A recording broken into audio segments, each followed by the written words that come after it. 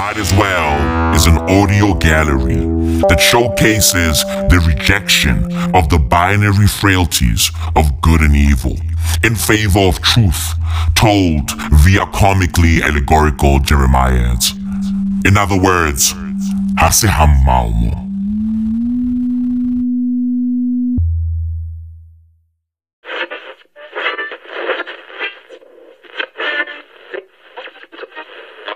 On the 2, 3, 4, 5, 7, the CENF train. Look, Sigmund! Look at the sky! The planet's on fire! It is just as you prophesied! The planet of our solar system incinerating! Like flaming globes, Sigmund! Like flaming globes!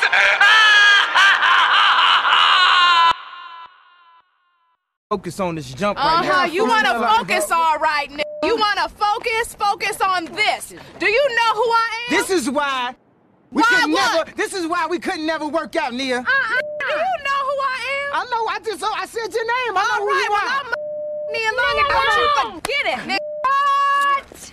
That's right, girl. I told you. When he get on, he gonna leave your ass for a white girl. What, you want a Barbie? What about all of this? You just want some What about the ass? Welcome to Might As Well, bitch, buckle up. This is not NPR, so without further ado, the great Maui Ma. What the fuck? Bruv, yo, I have a newspaper in the palm of my hands. I'm embarrassing. This is fucking shameful. I'm ashamed. Okay, bruv? I'm ashamed of myself. I can't believe this shit, bruv. I have a newspaper. A physical newspaper. Made out of paper. Okay, bruv? Hey, fam. I'm not used to reading newspapers that are made out of paper. Okay, fam?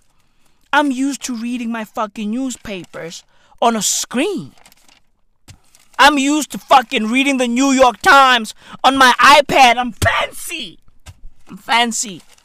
But today, bruv, today, I have a fucking newspaper in my hand. Bruv, yo, I am an embarrassment. Okay, bruv? I'm sorry. Okay, fam, I'm sorry. Like, I'd like to take this moment to say I'm sorry to each and every Afrofuturist out there, bruv. I have brought shame to our movement. I have brought shame to our people. I'm sorry. I'd like to take this moment to say I'm sorry to Janelle Monáe. I'm sorry. I'd like to take this moment to say I'm sorry to Ryan Coogler. I have failed my people. Bruv, I'm an Afrofuturist. I should be focusing on the future, right? I should be reading my shit on a screen. But bruv, yo, look at me. Hey, bruv, look at me now. Right? Bruv, look. Hey, fam, look at me. Bruv, what the fuck am I doing? What am I doing? Huh?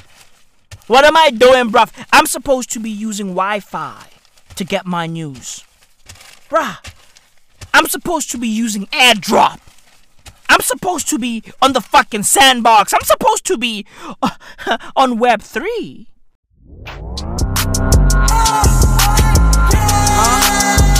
What'd he say? Here we go again.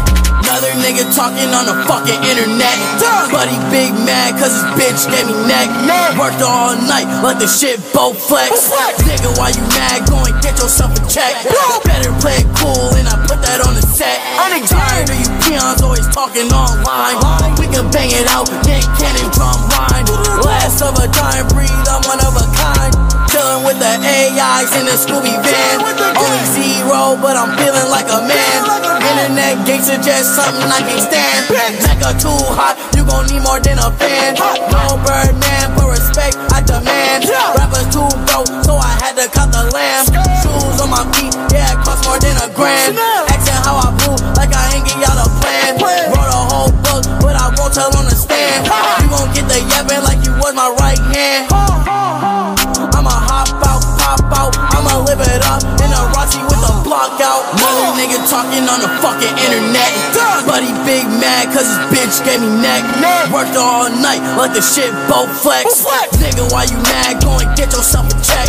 Better play it cool and I put that on the set. I'm tired of you peons always talking online. We can bang it out, Nick Cannon drum line. Last of a time breed, I'm one of a kind. Ain't a killer, but don't push me. It can get hectic, it can get ugly. Think they really hate me cause all the girls love me. They like how he getting hoes and the nigga 3D. No John Cena, but these niggas can't see me. Saying that I'm fake, like this shit really offend me. How the hell I'm fake when I fucked her when she met me? They said I'm surprised cause these niggas just a mini-me. Got a Big Mac for you small fries. Where my mask at? The Balenci's in the closet? Alright, don't ask me what I need it for. Roses are red, Balenciaga's blue. Bullets make them hot, just like a kangaroo. Drop the top, now I see the moon. No Capcom, kicking shit, Ryu. Usually my swag is on effing Mecca. Usually I'm a child of the future. Right? Bruv, yo, my dogs are all over social media talking about the great Ethereum merge. Niggas are talking about the merge. What the fuck am I doing? Reading a physical newspaper. Bruv, what happened to me? What happened to me, bruv? Huh? I'm a child of the future, but evidently I'm still tethered to the past. What's next? Huh? Am I gonna buy a fucking bookshelf? What's next? I'm a child of the future, bruv. I'm a child of tomorrow. Right? Bruv, I should be on Discord. Right? Talking to my dogs. Talking about cryptocurrency, talking about Bitcoin, talking about Polygon, talking about Solana, bruv. What the fuck am I doing with a newspaper in my hand? I'm a fucking, bruv. Hey, listen, I am an embarrassment. And I deserve to be punished. I deserve it. I fucking deserve it. Bruv, yo, I have a newspaper in my hand. And listen, bruv, I don't know whose newspaper this is. I don't know. Bruv, hey, prior to today, right? The last time I saw a physical newspaper, the last time I interacted with this fucking piece of technology, bruv, the last time I handled a newspaper, I was using the paper to wipe my ass. Okay, bruv? Okay, fam, like, yo, my shit is now double ply toilet paper. My shit, bruv, hey, my shit is now advanced. Okay? My shit is now double ply.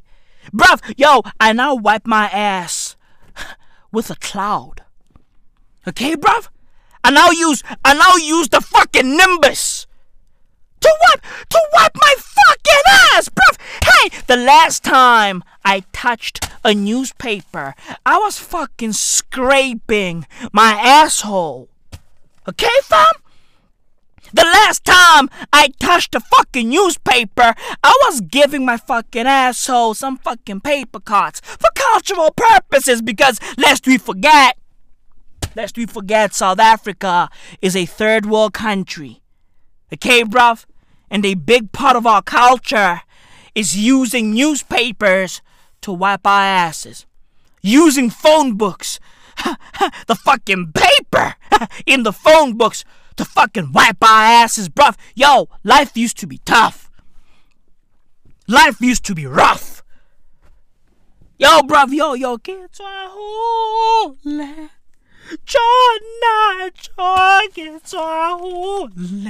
Legit. We used to be poor. We used to be fucked up in the hood. However, we never noticed that shit. Because home was warm. Niggas were funny at home. Right? Niggas had love at home. However, every time I took a dump, I had to interact with a newspaper. Hey, bruv, I'm recording this shit for my child. Okay? I'm recording this shit for my kid. Bruv, hey, if you are listening to this shit, right, in the future, bruv, your dad used to wipe his ass with a newspaper. You hear that? Hear that? That's a fucking newspaper. That's a newspaper. You kids are out here swiping right, swiping left. Coming, baby, and not want to spend time with them. I love being with my kids. Do I want to have a poker game once a week, or a doubles tennis match, or do I want to join a book club, or do I want to do a lot of other things? Some of which I used to do: the symphony, the theater, the ballet, the opera, all those things in New York I love. Go to the Yankee game or the Giants game or something, but not much time for that now. But I'm cool. I'm cool because I love my kids to death. I love my kids. It made life special for me. You kids are zooming out, zooming in. Motherfuckers are pinching their fucking screens. These fucking kids be out here pinching their fucking OLED screens. Their fucking 8K screens. What the fuck? Bruv, back in the days, we had to interact with physical paper. Bruv, I used to wipe my ass with a newspaper. Okay, bruv, and I thought I had moved past that. I thought that I was never gonna see a physical newspaper ever again. However, here we are. Right? Here we are. Life is a bitch. And then you die, of course. That's why I don't get high. Because, bruv, I wanna feel this shit. I'm lucid 24/7. I'm here all day, every day. I know I sound like a fucking crazy ass person, but I'm here all day, every day. Am I floating a little bit? Yeah, naturally. Naturally, I'm floating. Naturally. Hey, bruv, naturally I'm in space. Naturally, I live in the fucking clouds. Naturally. Right? I don't do psychedelics. I don't do that. I don't smoke weed, none of that. I don't drink alcohol, none of that. Bruv, all I do is play with newspapers. So, bruv, I'd like to say I'm sorry to Janelle Monáe. I'm sorry. I'm high as fuck. I'm all in the cut. I'm about to roll a joint. Some weed fell on her butt. I picked that shit up and put it in a joint. I lit that shit up. You know I was on point. I was smoking. I was motherfucking smoking. I got a glass joint. Bitch, it had me fucking choking. I swear to God, it was crazy. Me and my dog, we was high. I was like, damn, bro. Why? I'm so high. I can't feel my face. Oh my God, dog, I can't feel my face. My eyes burning. It feels like I got mace. Oh my God, somebody take me out of this place. I can't breathe on. You can breathe, cuz. I can't breathe. Just breathe. How are you? Higher than the motherfucking bitch. Hey, off that motherfucking crib. Hey, y'all thought I was dead? Nah, back. I'm sorry, Queen Janelle. I'm sorry for reading a newspaper to attain some information. I'm sorry. I'm sorry for not using Google. I'm sorry. Right? I'm sorry for not using Bing to acquire some information. I'm sorry. I'm sorry for not taking my talents to Yahoo. I'm sorry. Bro. I let you down. I betrayed your trust. I know. You used to look at me and say, you know what? Maui Mau is the future. Maui Mao understands what being an Afrofuturist is all about. So I'm sorry. I'm sorry for using some throwback technology. I'm sorry. Okay? I'm sorry for reading through some throwback reading material. I'm sorry. What the fuck is this? What am I doing with my life? Who the fuck am I, bruv? Like, what am I doing? What am I doing, bruv? Huh? What am I doing? Like, I don't get it. What's the point of all of this shit? I've let my people down. Legit. Bruv, I let Janelle Monáe down. J. Cole be out here rapping about, I think I let Nas down. Shut the fuck up, nigga. Janelle Monáe over Nas any day, any fucking time, bruv. Janelle Monáe has written a book. Yeah. Right? She's an author. The greatest Afrofuturist of all time has finally published her fucking Bible. And bruv, listen, that fucking book has better be an ebook. Okay, bruv? That book better be an ebook. Legit, bruv. We don't do physical books. We are Afrofuturists. God fucking damn it. I used to be one. I used to be an Afrofuturist. But evidently, I'm still connected to the past.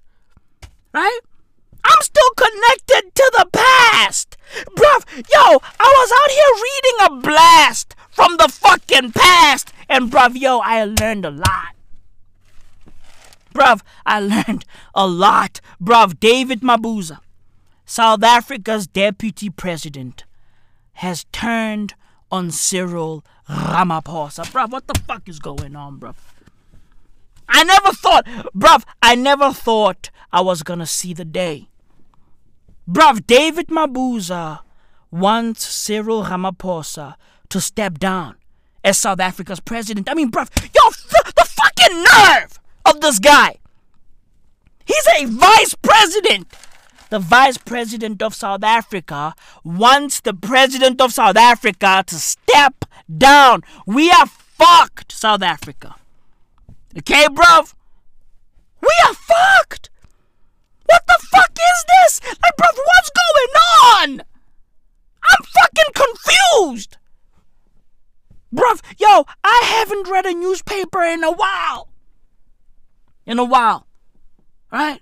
And bruv, on the day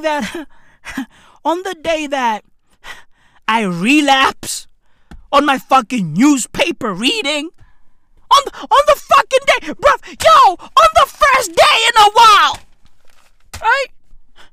Of me consuming information from newspapers, I learned that the deputy president of South Africa wants the president of South Africa's head. I mean, bruv, what's going on, bruv? What's going on? Who's in charge? Who the fuck is in charge of South Africa? Who the fuck am I? Who's in charge of me? Who the fuck am I, bruv? South Africa is a movie. We live in a drama. It's a series. Every day you will be shocked by something new. We have even forgotten what shocked us 2 weeks. Bruv, I don't know myself. I mean, bruv, I'm looking at myself in the mirror and I'm like, who the fuck is that? Bruv? My entire life, my entire personality revolves around Afrofuturism. Who the fuck am I without being an Afrofuturist? That's all I know. All I know is the future. All I know is technology, bruv. I'm basically Wakandan. I'm basically the Black Panther. Legit, bruv. Who the fuck am I without being an Afrofuturist? If I'm not an Afrofuturist, I might as well just fucking die, bruv. Kill me now. I might as well just fucking die, bruv. Janelle Monáe wrote a book. Legit. It's a fucking Bible. Legit, bruv. The Messiah The Messiah of Afrofuturism is communicating with all of us, right? The fucking Messiah is communicating, right, with her fucking followers. Legit, bruv. Yo, fam, this shit is a cult. Afrofuturism is a fucking cult. The book is called The Memory Librarian and Other Stories of Dirty Computer. Bruh, yo, fam, I know all about dirty computers. Hey, bruv, I know all about dirty computers. I used to chill with niggas, right, who only had dirty computers. So it's only sex. Don't you ever give up. Don't you ever fucking lose faith. Ever. Once upon a time, one of my G's pulled up and said, hey, yo, Maui, I want to show you something. And I was like, bruv, listen, we are broke and fucked up in the gutter, but fam, hey, show me what you gotta. Hey, fam, hey, show me what you gotta show me, my nigga. Show me what you gotta. Show me what you gotta, bruv. Right? And this nigga was like, yo, pull up in my crib at around 4 p.m. And I was like, my nigga, say less. Say less. Right? I was like, my nigga, say less. I gotta see this shit. He's like, bruv, I've got magic. Right? He was like, bruv, hey, I'm in possession of something magical. I was like, bruv, what the fuck are you talking about? My nigga was like, fam, listen, my house is basically Disney World. My nigga pulled up in my crib at around 4 p.m. And I was like, fam, I'll be there. Please don't rape me. Right? I was like, my nigga, I'll be there, but please don't fucking rob me. I was like, my nigga, hey, I'll be there, but please don't fucking flip your fucking crib into an episode of Oz. Please.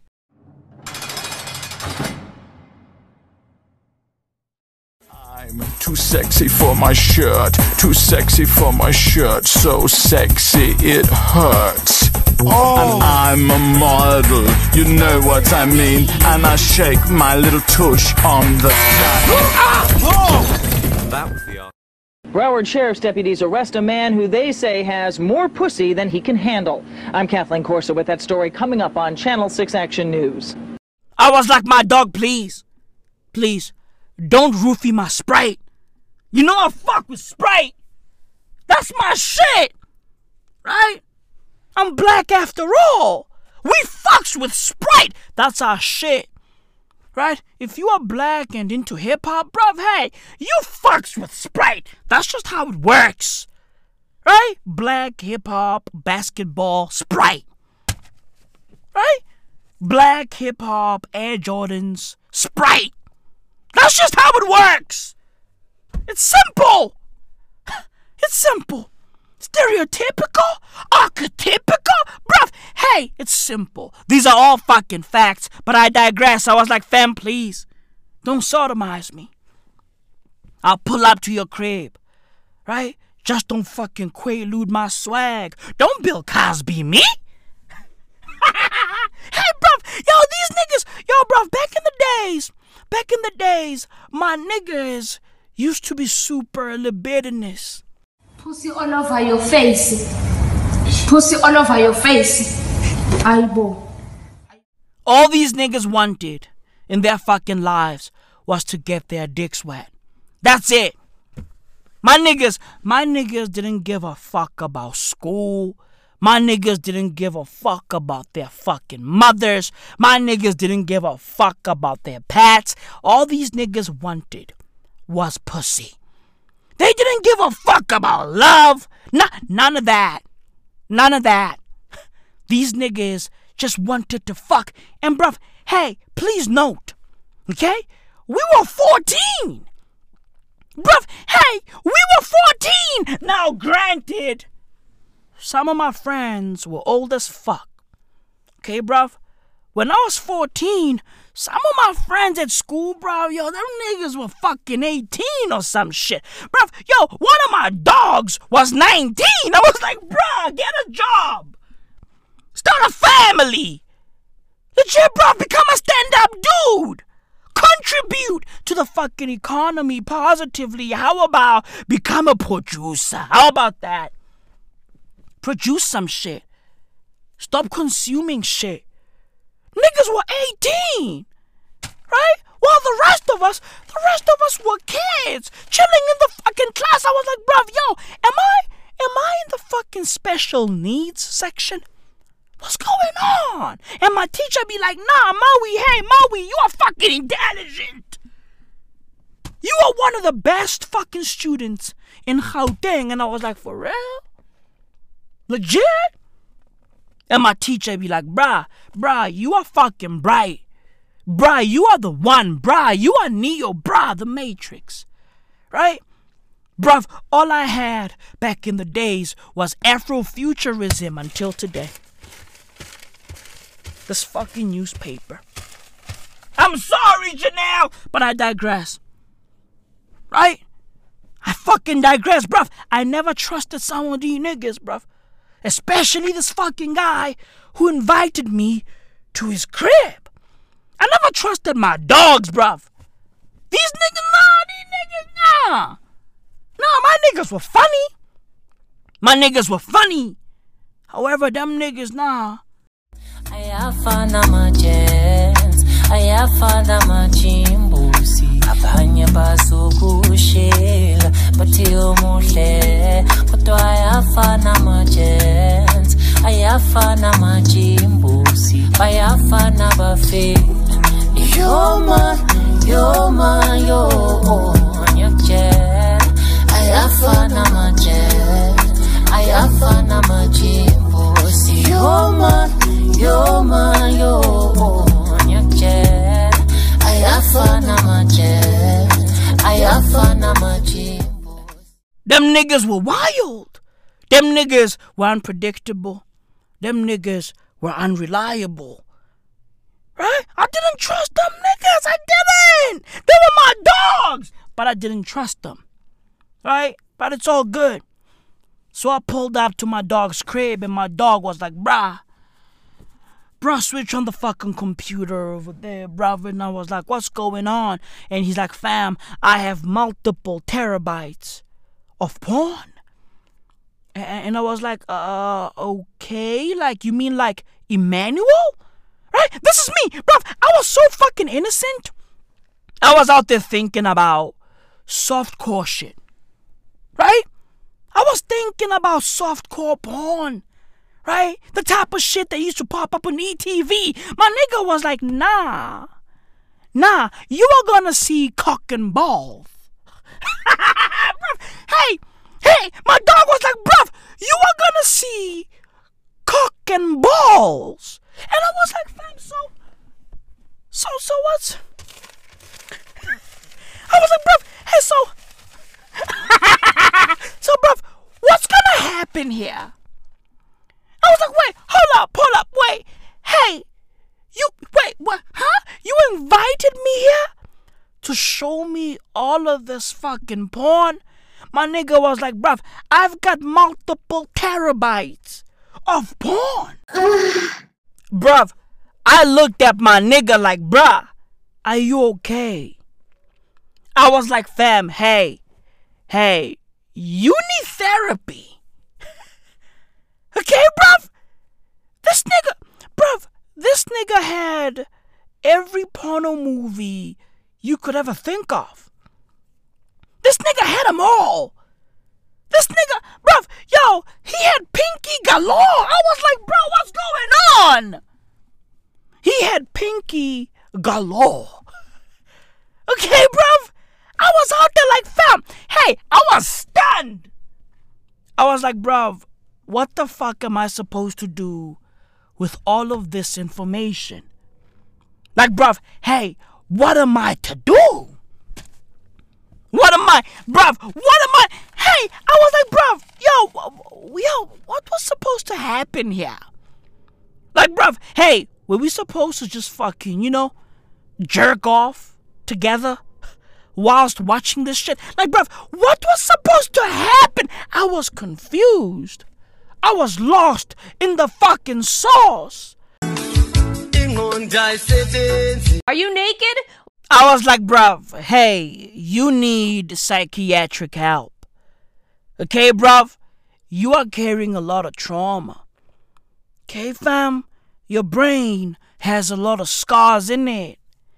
I was like, bruv, hey, I want to play video games and watch Pokemon and Dragon Ball Z. And what? Hey, you are talking about, bruv, you niggas, hey, I was like, fam, you are telling me about, what the fuck? I was like, bruv, hey, I want to watch cartoons. Okay? I want to read comic books.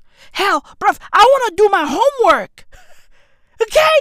And you niggas, bruv, you mother, hey, fam, you want us to fucking jerk off?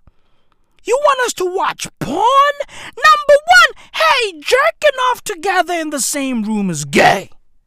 How about that? Okay? That's number one. Number two, we are not white. Okay, bruv? Hey, fam, two quote-unquote straight boys jerking off together to the same jerk-off material in one room or in the same room, bruv, that's some white boy shit. Okay, bruv, black dudes don't do that. Bruv, I am not a member of the fucking Beatles. I am not a Beatle. Okay, bruv? I'm not about to spill my fucking Beetlejuice, my nigga.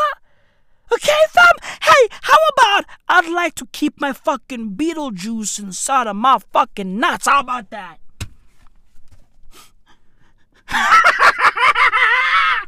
How about that? Huh? What? Hey, nigga, nah. I'm not about to spill over here. The fuck are we talking about? Bruv, I'm not about to spill over here. What? You crazy? Niggas, bruv, hey, black dudes have a lot of problems. Legit. Black dudes have a lot of problems, and bruv, yo, their fucking problems, or let me just say our problems, you know? I can just fucking generalize even though I ain't got problems, you know what I mean? I can just fucking generalize. Even though I'm good. Black dudes have a lot of problems, and bruv, most of our problems start early. All fucking facts, bruv.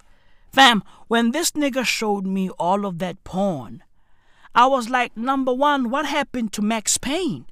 Legit. I was like, hey, bruv, yeah, I can see all of that fucking ass, but what happened to Hitman?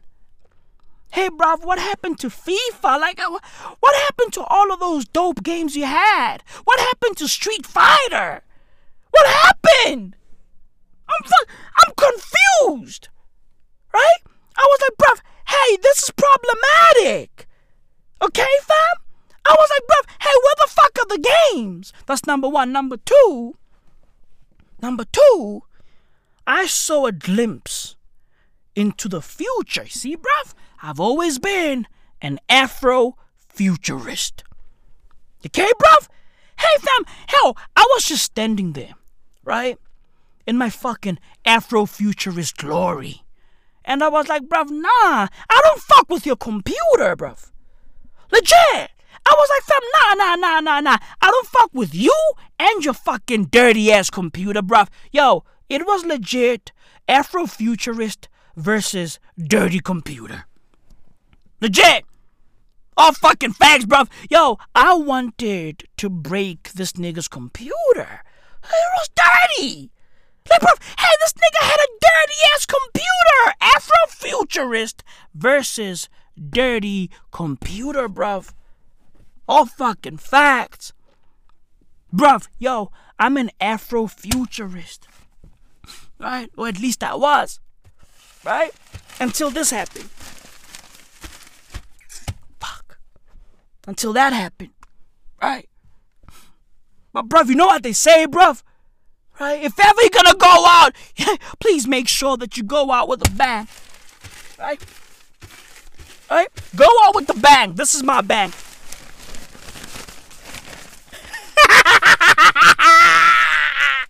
Go out with the bang.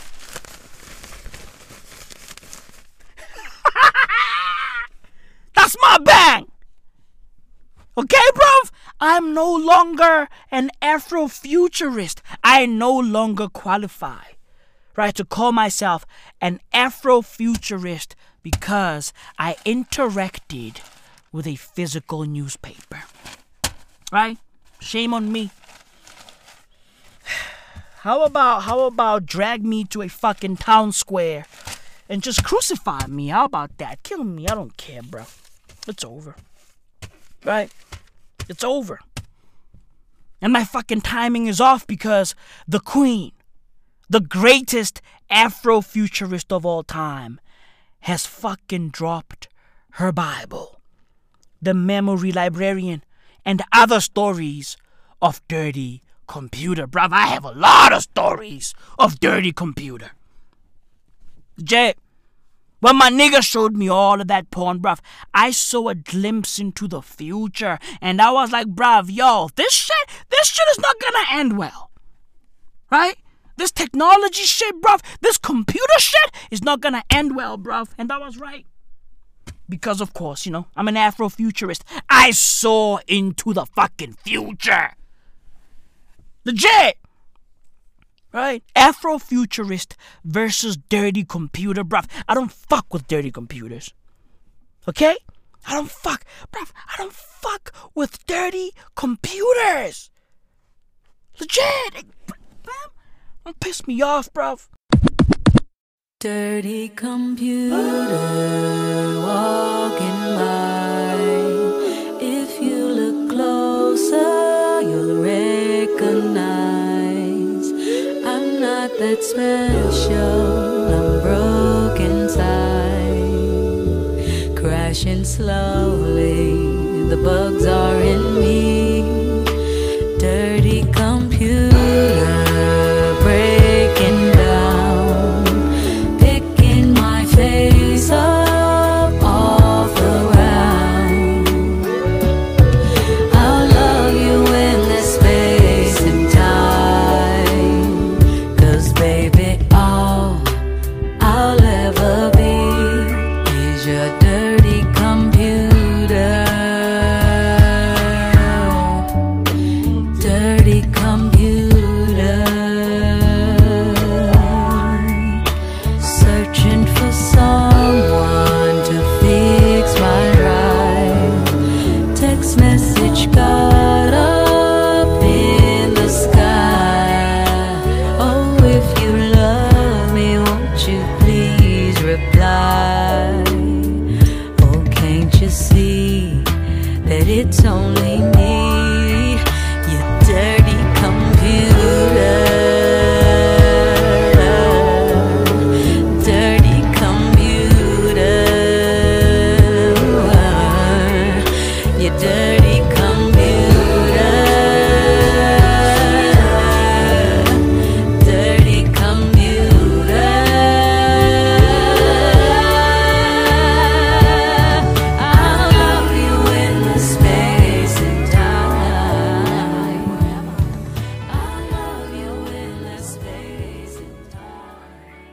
Bruv, yo, I got a pet peeve. Fam, yo, I have a major technological pet peeve. Bruv, hey, I don't fuck with messy ass desktops. Bruv, how about clear all of that shit up? How about that? How about that? How about put all of that shit in files? How about that? Create folders. How about that? Upload some of that shit on the cloud. How about that? I don't fuck with messy desktops, bruv. Yo, do better, do better. Hey, whoa, do better, do better, do better, do better, do better. Hey, do better. How about that? Do better! Niggas have a lot of gunk on their fucking desktops.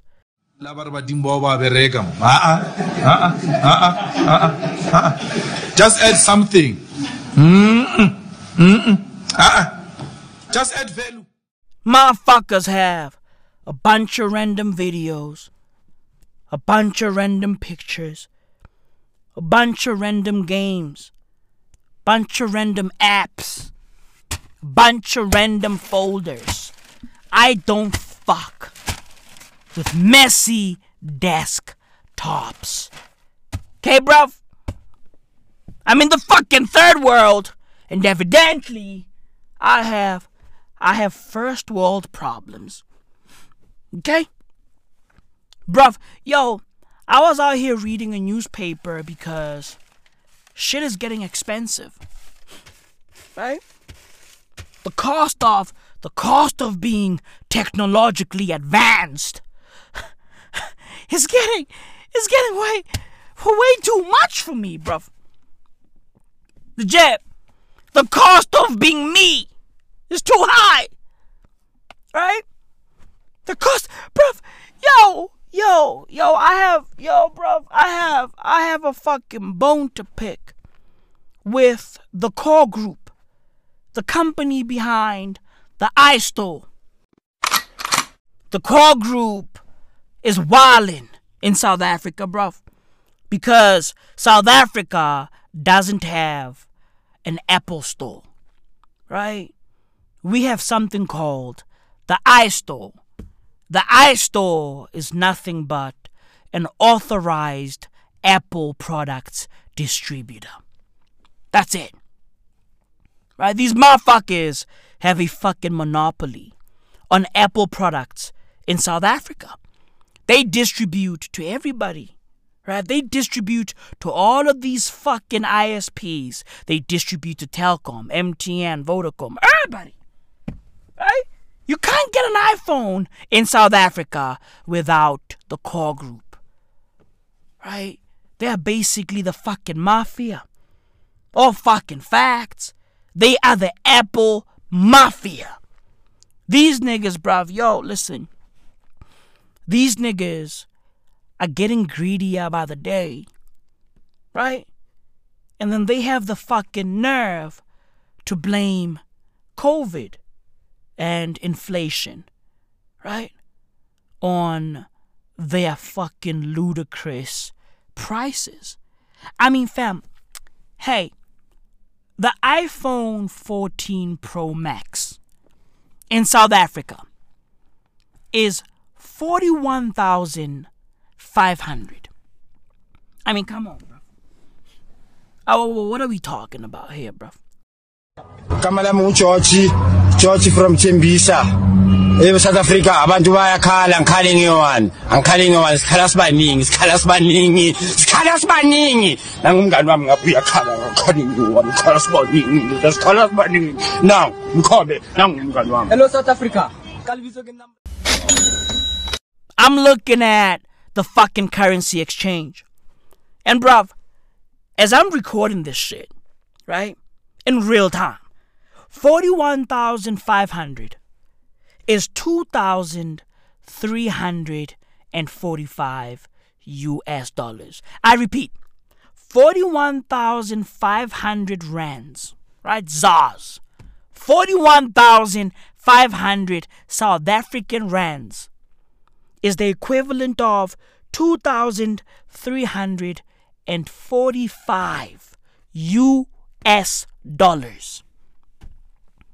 Bruv, one iPhone in South Africa, one iPhone 14 Pro Max in South Africa is the equivalent of 2 iPhone 14 Pro Maxes in America. I mean, bruv, yo, this is, it's getting absurd. Right? It's getting absurd. Hey, bruv, yo, at this rate, we won't be able to afford Apple products anymore. Right? All we got is this. All we got is paper. Bruv, yo, at this rate, we are going back to this. We are going back to paper. Legit! Because these prices, bruv, this shit is getting absurd. Now, bruv, don't get me wrong. Don't get me wrong. When this shit comes out, maybe my iPhone 14 will be in my hand. Right? My iPhone 14 Pro Max. Right? Right? Maybe as you are listening to this shit, I already have my iPhone 14 Pro Max, right? Maybe! However, I'm fighting for the low guy. Okay, bruv? I'm fighting for the low mans in society. Okay, bruv? I'm fighting for the small dude. I'm fighting for the fucking leprechauns. I'm fighting for the fucking dwarves. I'm fighting for the fucking Tokoloshis in community. In society. In community, you know? Same shit pretty much, right? In community. Right? I'm fighting for the low Tokoloshis in community of property. Doesn't make sense, but it's funny. It's funny. Right? Bruv, yo, hey, I'm fighting for the low guy, bruv. Yo, what's more offensive, right? What's more offensive than a famous person pulling up saying, yo, listen, I'm fighting for the low guy. Hey, I'm using my platform to defend the low man. Right? I'm using my platform to defend the ordinary Joe. Bruh, yo, that has to be one of the most offensive and degrading things anybody can ever say. I'm defending the low man in society. What the fuck? What does that mean? Like, you know, I get it. Right? I understand what it means, but what the fuck does it mean? Like, you know, that is so, bruv. Yo, that shit right there is the definition of assholery. Saying you are fighting for the low person in society is the most assholery thing you can ever say, bruv. Legit. Right? If you say some shit like that, bruv, you are an asshole. Now, granted, I just said it. Right? But, bruv, I'm a comedian. I'm joking. Okay? I'm joking, even though I'm fighting for the low man. I'm joking. It's a joke. That shit is crazy, bruv. Fam, yo, hey, maybe, as you are listening to this shit, I already have my iPhone 14 Pro Max and dun. Right? With the fucking dynamic island, maybe. I don't know, maybe. Right? The phone launched on Friday in South Africa. Right? As you are listening to this shit, Friday is in the past. Okay? Friday is 3 days ago when this shit comes out. Right? However, hey, bruv, in my time, in the real world, my nigga, listen, hey, maybe I got it 3 days ago. Who knows? Maybe I got it on release day. Who the fuck knows? Nobody knows, bruv. Hey, I don't even know. Right? And right now, I'm on some Back to the Future type shit. I don't even know. Right, bruv? I don't even know, bruv. And therein lies the lesson. In order for you to know where you are going, you have to go back. Right? You have to look back. You have to know your past. Right? You are listening to this shit, hey, in the future, and I'm with you right now. I'm with you right now. I'm in the future, but also I'm in the past. Right? And also, in my time, I got my phone or not in the future. However, as you are listening to this shit, I got my phone in the past. You feel me? In my time, it's in the future still. But I'm with you right now. It's in my past, bro. God damn it. God damn it. Am I fucking Neil deGrasse Tyson, bruv? Like, fam, like, yo, who am I morphing into, bruv? Like, who am I becoming, bruv? Huh? I'm becoming the big man in society, right? I want to play with the big boys because I want to bamba. Legit, bruv, yo, iStore prices are getting out of hand. Okay? I say all of that shit to say this, bruv. iStore prices are getting out of hand. I saw people complaining, right? And bruv, yo, listen, yo, I don't want to lie to you motherfuckers. When I saw some of you niggas complaining, I was like, you niggas, yeah, listen, you guys are not the target market. When I saw you niggas complaining, okay? I was like, bruv, hey, you shouldn't be out here wanting an iPhone 14 Pro Max because you are not a fucking creator, nor are you creative, right? Bruv, hey, creators need these fucking phones because we take pictures, we record audio, we edit shit, we publish shit. We are always creating, we are always making shit. Now, bruv, when I saw a few niggas, you know what I mean, who just, right? When I saw a few niggas who are like waiters, right, complaining about the prices, I was like, bruv, hey, your job doesn't need you to carry an iPhone 14 Pro Max, right? Bruv, you are a waiter.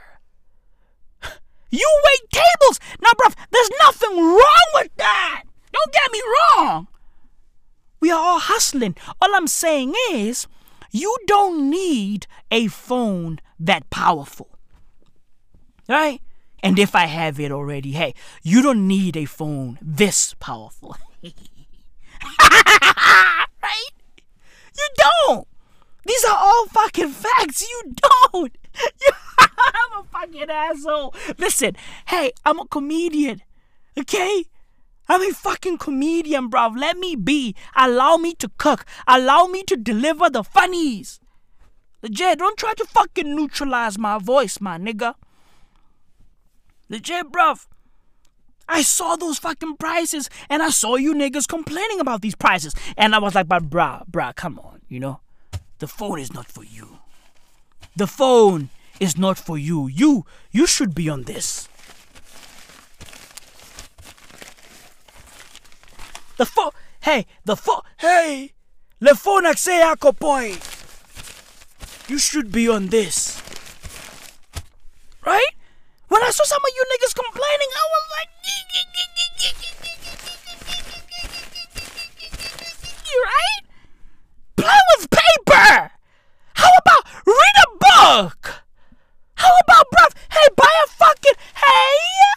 the fucking Sunday World. Buy the Daily Sun, boy. Legit. Buy the Daily Sun, boy. Right? Mosakawola is not for you. Mosakawola is on Twitter. Oh my God, now he's no longer on Twitter. He got suspended or some shit. What's going on over there? Where is Mosakawola allegedly? Right? Hey, bruv. Hey, allegedly. Oh, yeah. Obviously. Allegedly, he killed his ex-boyfriend or some shit. What's going on over there, bruv? And word is, Mosakawola published a fucking video or picture of Lulo Cafe taking a bath or some shit. I didn't see the picture, right? But allegedly, Mosakawola posted an image of Lulo Cafe naked, which resulted, right, into his account being suspended. Bruv, what's going on over there? Mosakawola, hey, segahamba makoti na my case. I was like, bruh, what's going on? What's happening? Isn't he a fucking journalist in air quotes? Like what? Yeah, you know, Musa Kaola is, you know, he's into fucking gossip and, you know, and paparazzi TMZ type shit, right? That's what he does. He's a funny dude, and I call him the Grapevine. Right? He's the Grapevine. But bruv, yo, something weird is going on over there. Right? Some niggas posted a picture of him looking all dirty and shit. I was like, yo, Musa Kaola sele poza. No maini poza yam, no maini. No maini mihlali, no maini, angifake la mihlali, angifake. No maini bonang light, no maini. No maini Sarafina, no maini. Right? I was like, well, what's happening, bruv? Allegedly, Musa Kaola is a killer. Allegedly. What's the fuck, bro? Like, dude, what's going on in South Africa, bruv? Everything is happening. Right? Our deputy president wants the president out. David Mabuza wants Cyril Ramaphosa out. What's going on, bruv? Huh? What the fuck is happening, bruv? Like, fam, hey, everything is happening at the same damn time. You know? It's silly. Right? And word is, there's a strong push for the ruling party to elect its first female Secretary General. And y'all, but, you know, do y'all. You know, what the fuck is this, dude? The deputy president has raised his hand to unseat Ramaphosa. The cat. Who's the cat?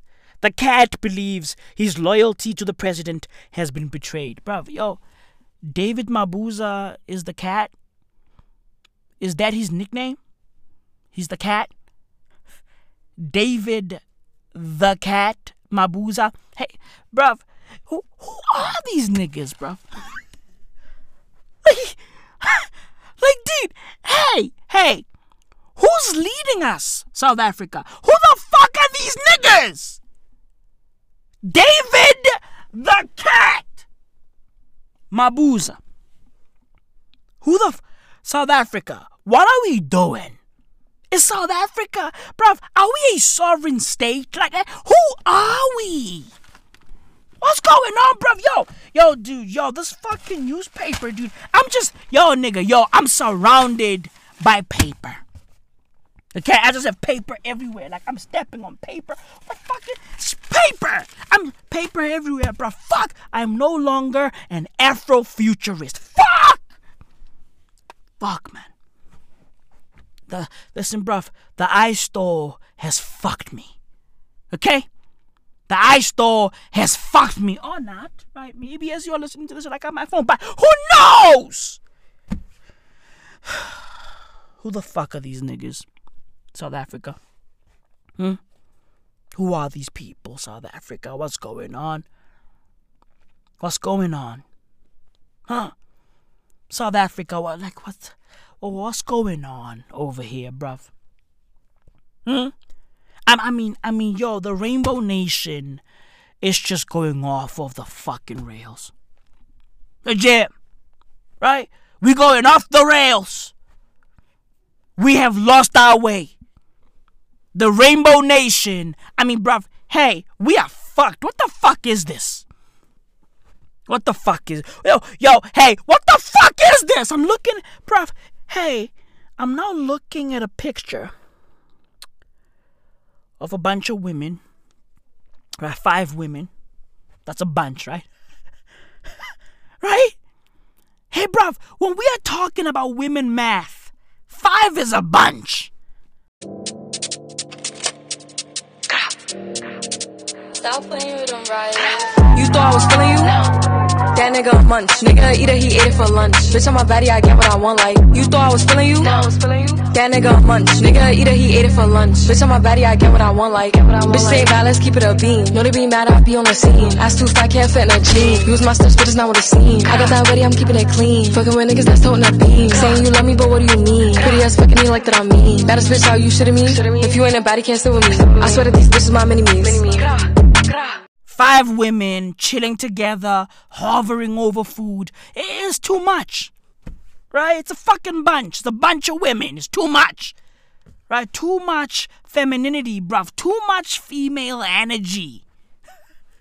Okay? It's too much.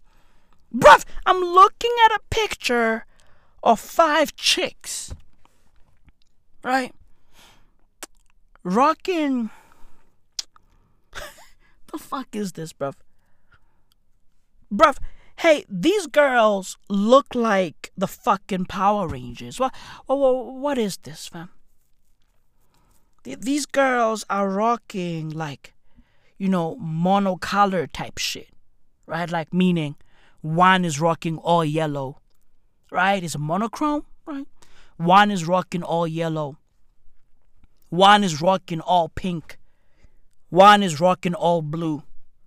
One is rocking all green.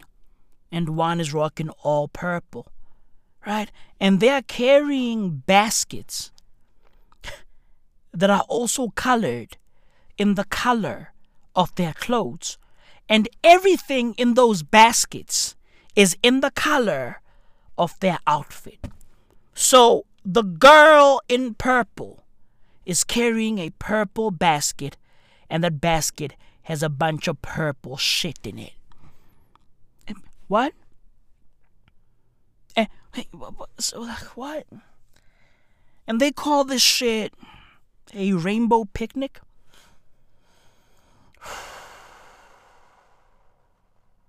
Bruh. You know? Hey, ladies, how about creativity? Please, man, please. Yeah? They call this shit a rainbow picnic. Bruh, hey, make it stop. Please. I'm like, nah. No. And I've been seeing these pictures all over the place, bruv. Make it stop. These fucking picnics gotta go. These picnics have to fucking go. And motherfuckers be like, but Maui, yo, black women are having fun. Allow black women to have fun. It's black girl magic. No, it's not. It's black girl tragic. Okay, bruv? No. Nah. No. Bruh. Yo. Huh? The rainbow picnic? Bruv, hey, do these bitches know that Vladimir Putin... Bruv, do they know that Vladimir Putin has called up 300,000 soldiers to go fight in Ukraine? Do these motherfuckers know that? Matthew Chance is out front live in London. And Matthew, obviously, you've spent so much time on the ground reporting from Moscow as well as Ukraine. What more are you learning now about those trying to avoid what appears to be a mass mobilization in Russia? Yeah, it does. Well, first I can tell you is that I've not seen people in Russia so alarmed, people I've spoken to, as alarmed as this in recent years, as the sort of levels of anxiety they're expressing right now. Thousands of them, we've seen the images, are still struggling to get out of the country, to avoid being pressed into military service in what the Kremlin calls its partial mobilization. And so that's happening still now as we speak tonight. Having said that, though, there are many thousands of people that are being called up and are heeding that Kremlin call to arms.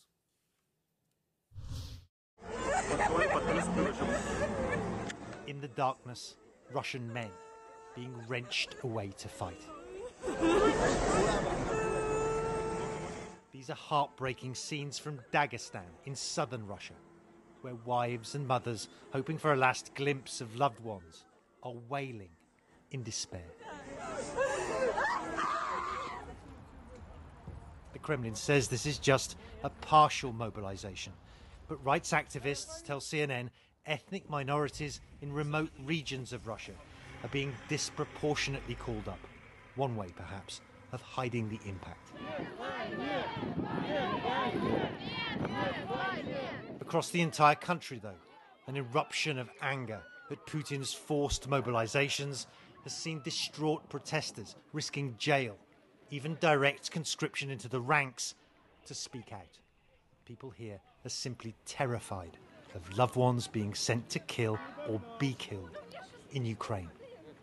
Что у меня двое детей подходят под призыв, и я не хочу остаться одна. Понимаете, я одна их растила. Что первого, что второго. I've got 2 kids of conscription age, says this protester in Moscow. I brought them up alone, and I don't want to lose them, she cries. And for what, asks her friend. Just so they can kill the sons of other mothers, she answers. There are growing concerns too. The Kremlin is violating its own pledge that only reservists with military experience will be called up.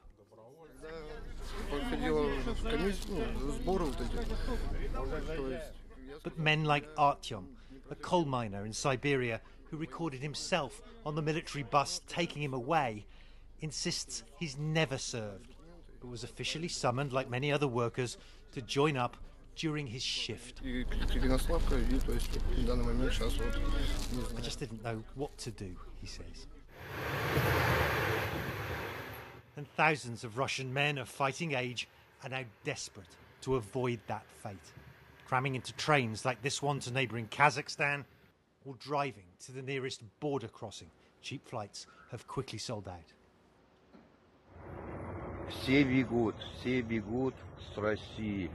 Everyone is on the run from Russia, this man's voice says, amid endless cars, now making for the exits.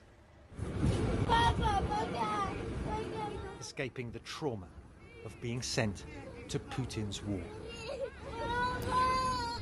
Right, well, Erin, there's more controversy tonight in Russia, as you were referring to, about exactly how many people are going to be called up in this mobilization. It's not just Volodymyr Zelensky of Ukraine saying it's 1 million.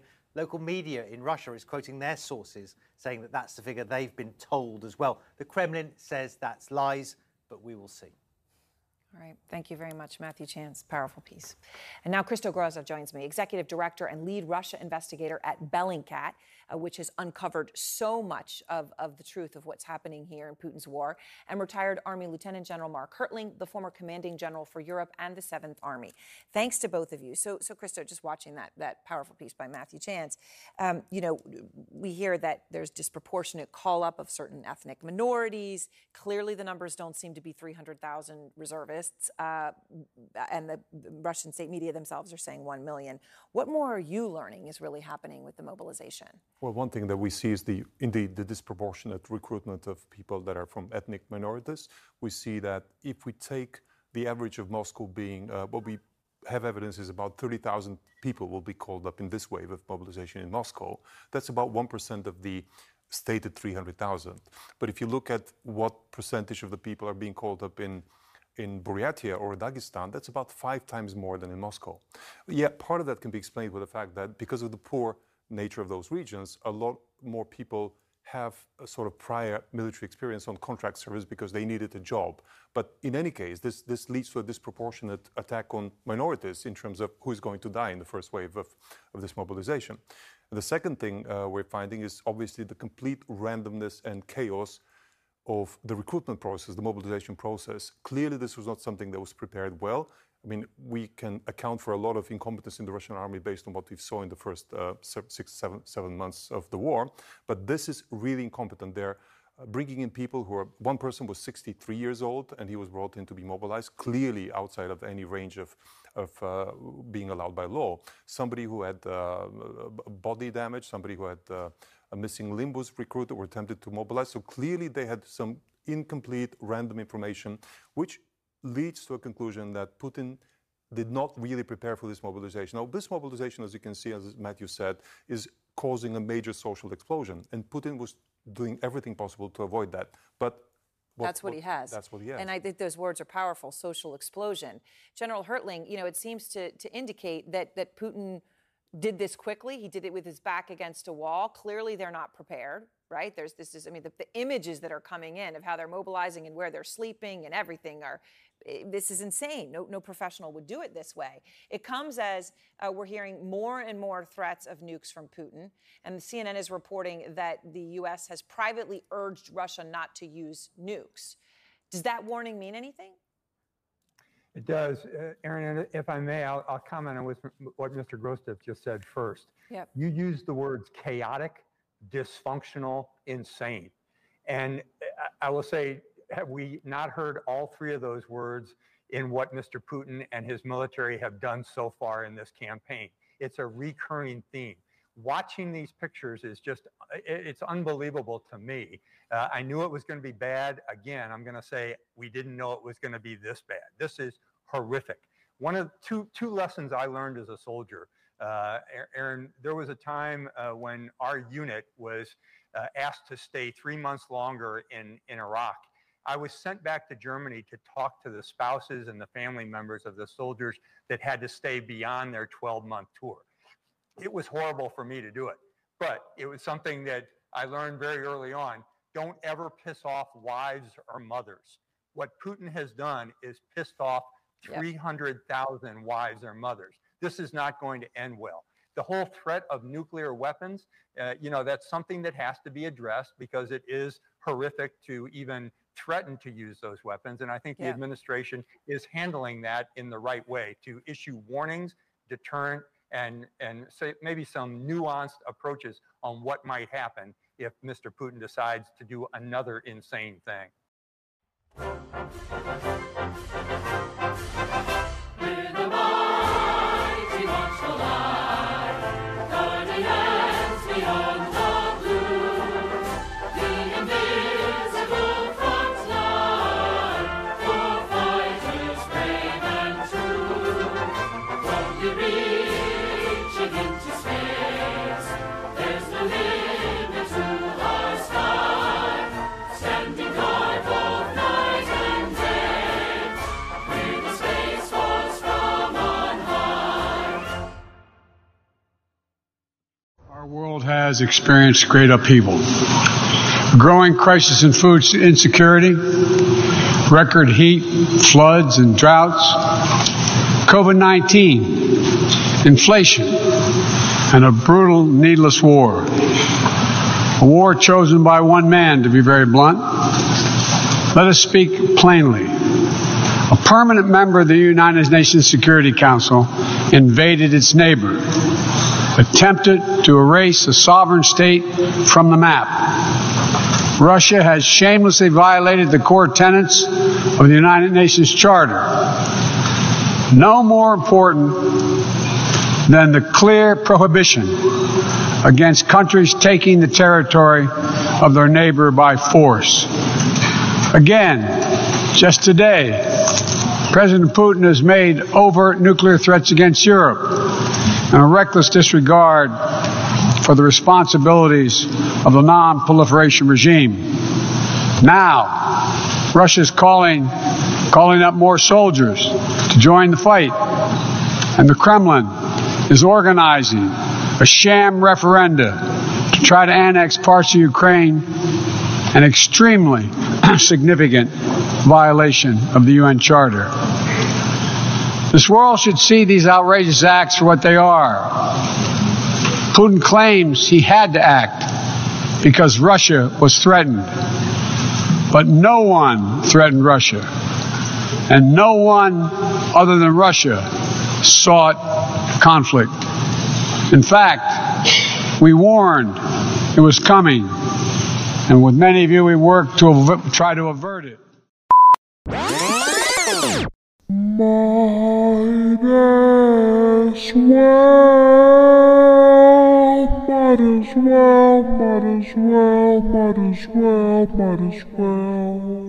A cornucopia of Jews.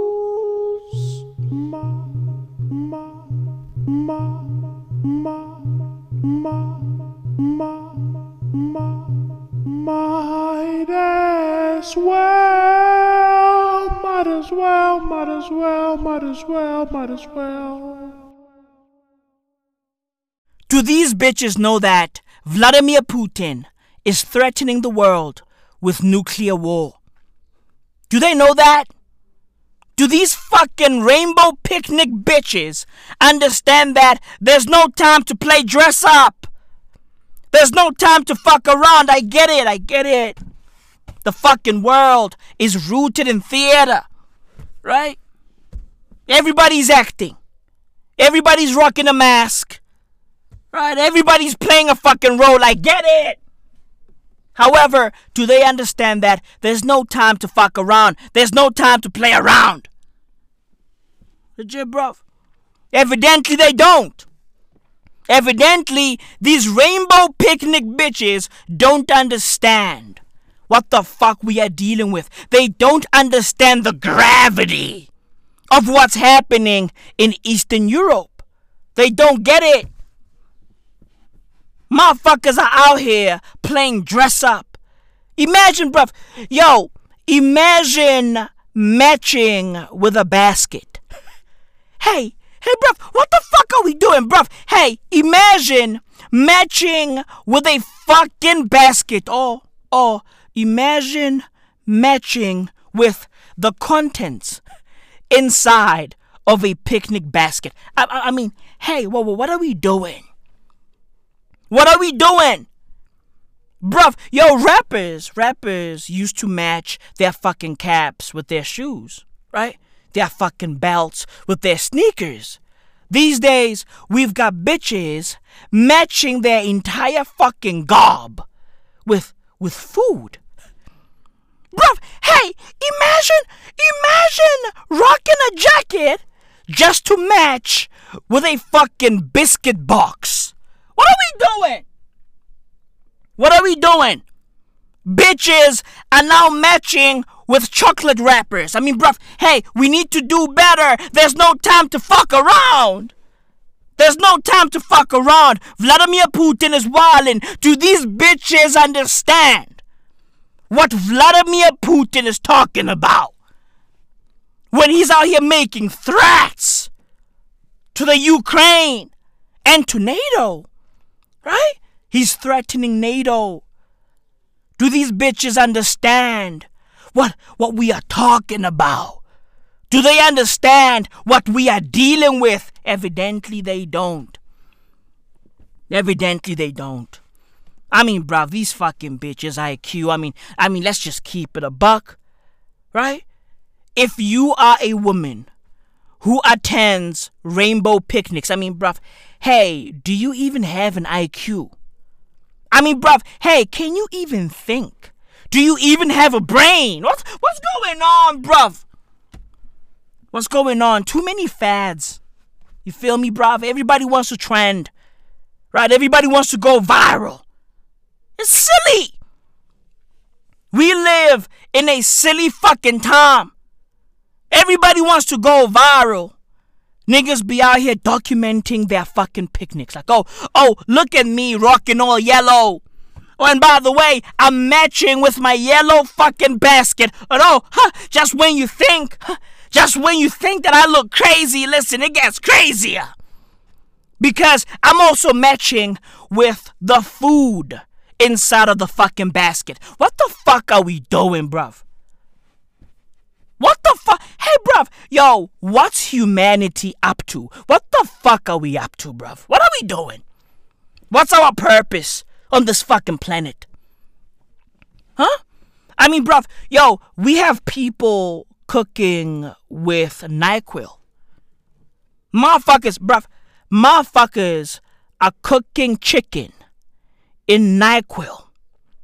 I mean, hey, motherfuckers have the fucking FDA scrambling, right? Trying to warn motherfuckers that, yo, bruv, hey, it's not a good idea to fry your fucking chicken in medicine. Hey, bruv, you are cooking chicken in cough syrup. I mean, bruv, hey, what are we doing? What are we doing? Bruv, according to the FDA, right? simply heating up the medication, you are putting yourself at risk due to the harmful vapors that are emitted by the fucking medicine. What are you niggas doing on TikTok? Bruv, stop cooking your chicken in NyQuil. I mean, bruv, yo, the fact that I'm out here saying that just proves how crazy of a time we are living in. The fact that as a grown 30-year-old man in the middle of South Africa, right? The fact that I'm over here broadcasting to the world. Bruv, hey, broadcasting to the world, communicating with other adults around the world, right? Transmitting a message of caution about cooking food in NyQuil. Hey, the fact that I'm over here telling grown-ups, right? Motherfuckers with fully developed brains, telling motherfuckers to stop cooking their food in NyQuil. Bruv, what? The fact that I'm over here saying that, the fact that I'm over here trying to fucking deliver this message to whoever the fuck is listening to this shit, bruv, hey, just proves that we are living, bruv, hey, this is hell. Do you niggas understand that this shit right here is hell? Like, bruv, hey, do you niggas understand that this is hell, bruv? We live in a hellscape. What the fuck did we do in our past life to deserve this shit, bruv? Motherfuckers are cooking chicken in NyQuil and niggas are documenting it.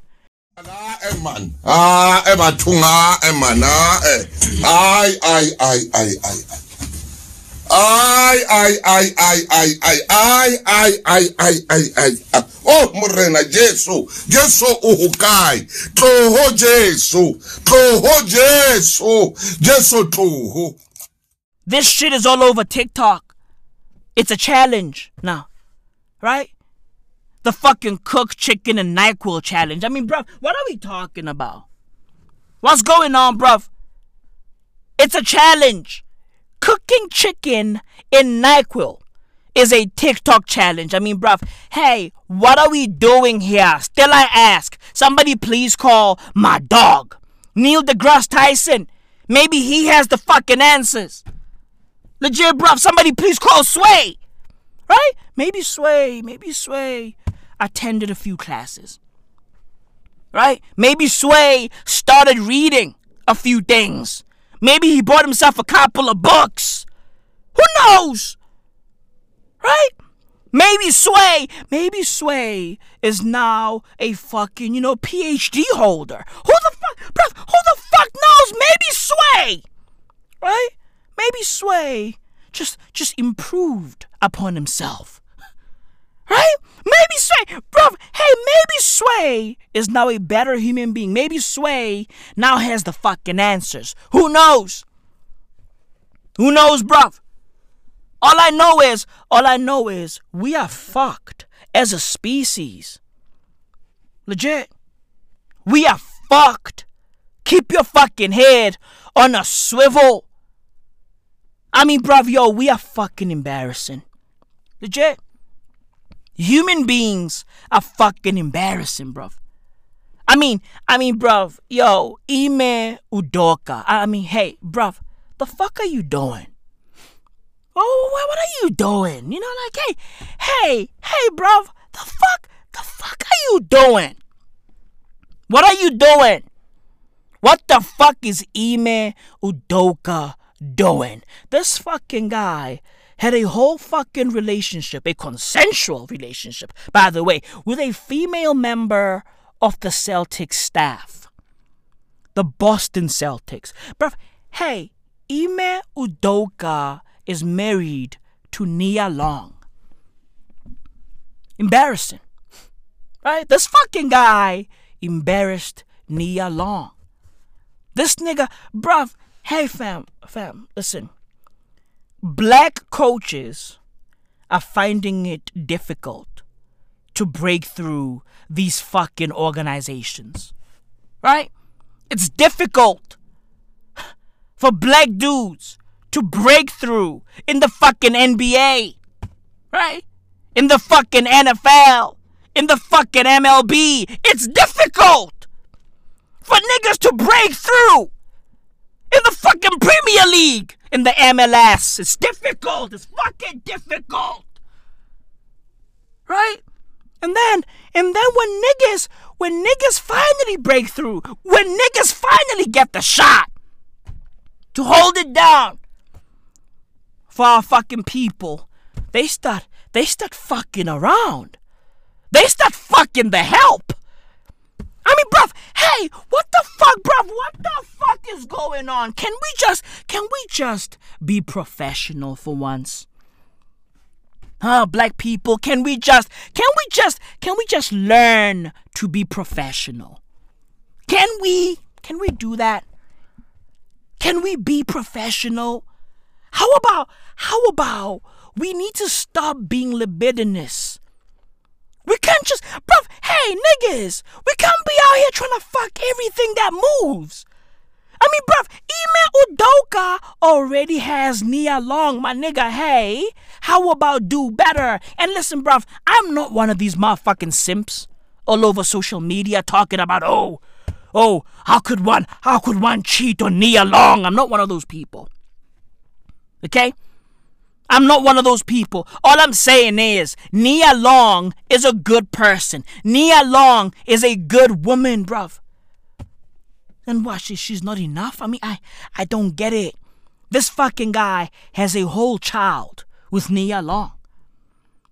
I mean, hey, we need to do better as black dudes. We need to do better. Niggas, do better. You motherfuckers, bruv, you niggas are still out here cheating in 2022? I mean, bruv, hey, come on. Legit, bruv, come on, bruv. We need to do better. Adam Levine, what the fuck are you doing, bruv? The fuck is Adam Levine doing?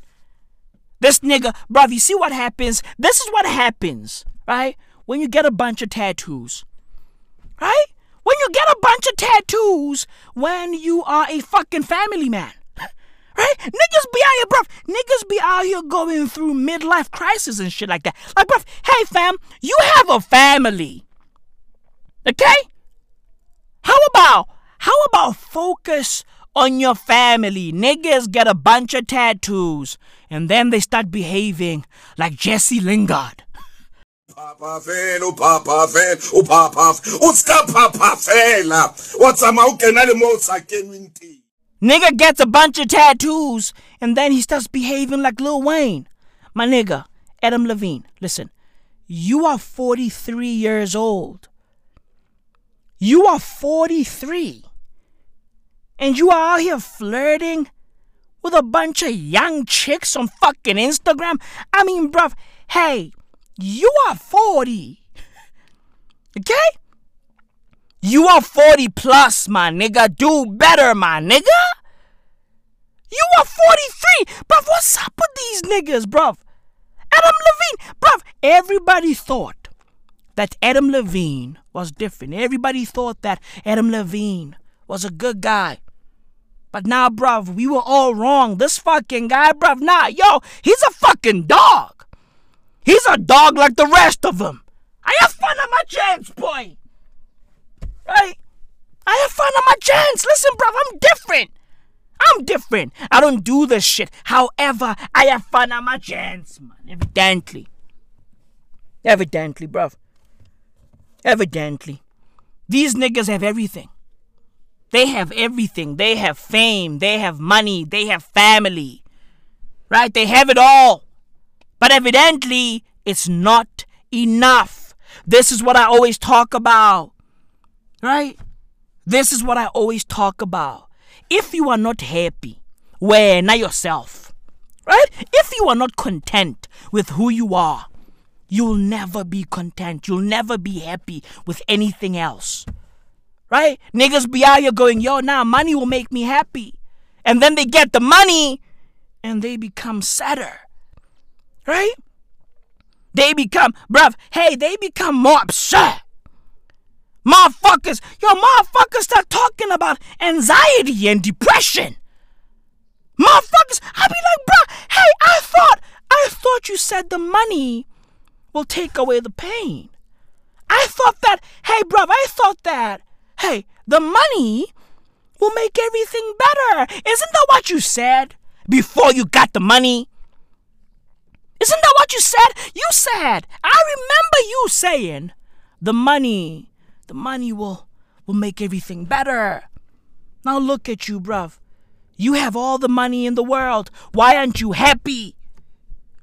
Bruv, if you are not happy within yourself, nothing will ever make you happy. Okay, bruv? If you are not happy without something, you'll never be happy with it. That's just how life works. You motherfuckers, bruv, niggas be flirting. Imagine me, Maui Mau, at the age of 43. Flirting with a bunch of fucking teenagers. Flirting with a bunch of fucking 20-year-olds on Instagram. The fuck? What? Nigga, I'm 30. I don't do that shit. I don't do that. I have a wife, my nigga. I have a family. I'm happy. I'm happy with what I got because I was happy without it. You see that, bruv?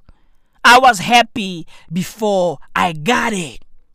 And now that I have it, nothing has changed really. Right? It's just the fucking cherry on top. You see that right there, bruv? Huh?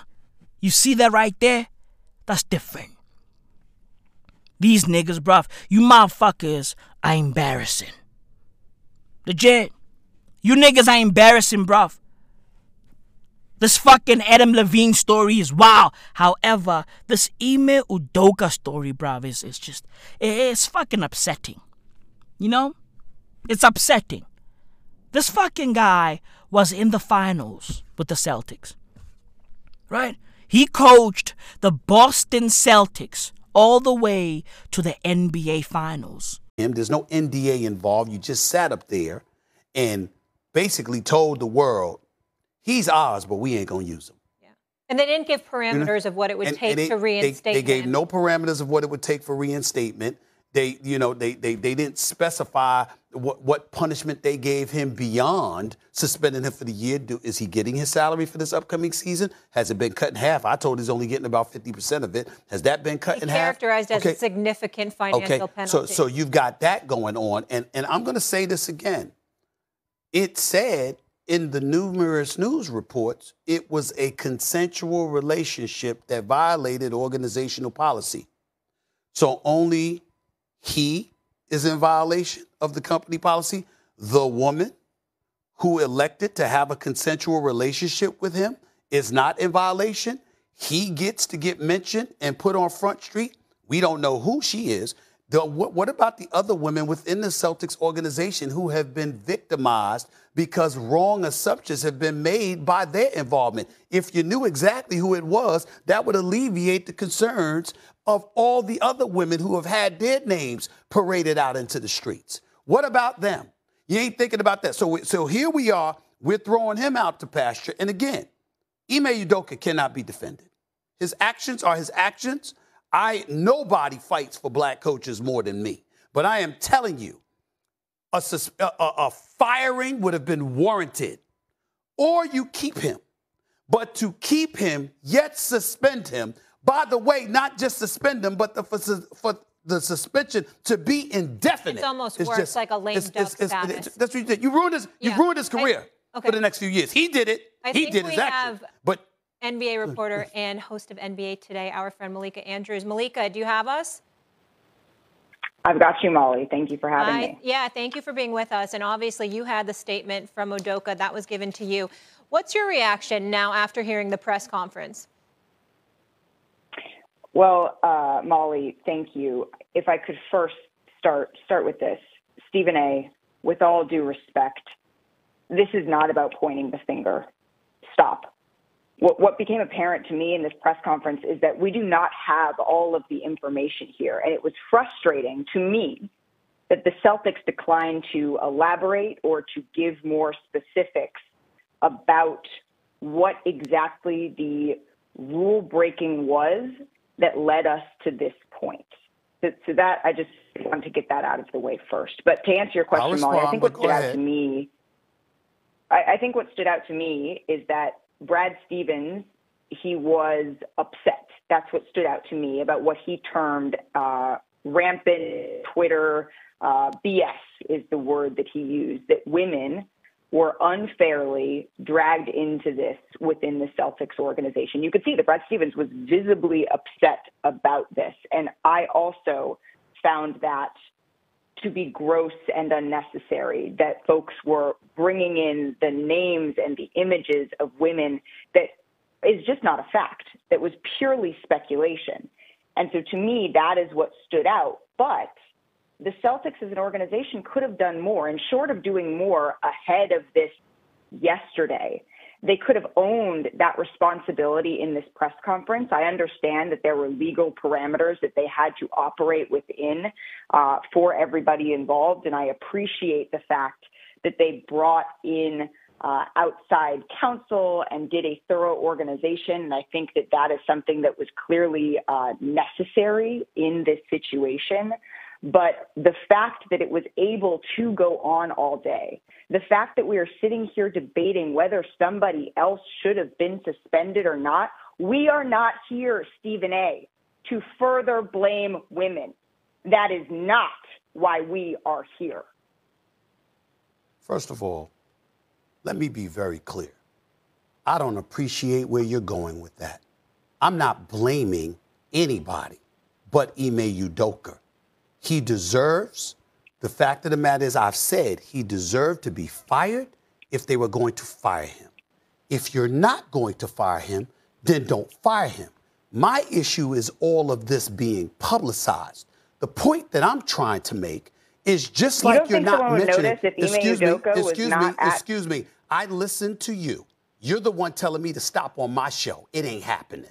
Okay, that's number one. Number two, I've already said he deserves to be fired, or he deserves to be there and handle it internally and privately.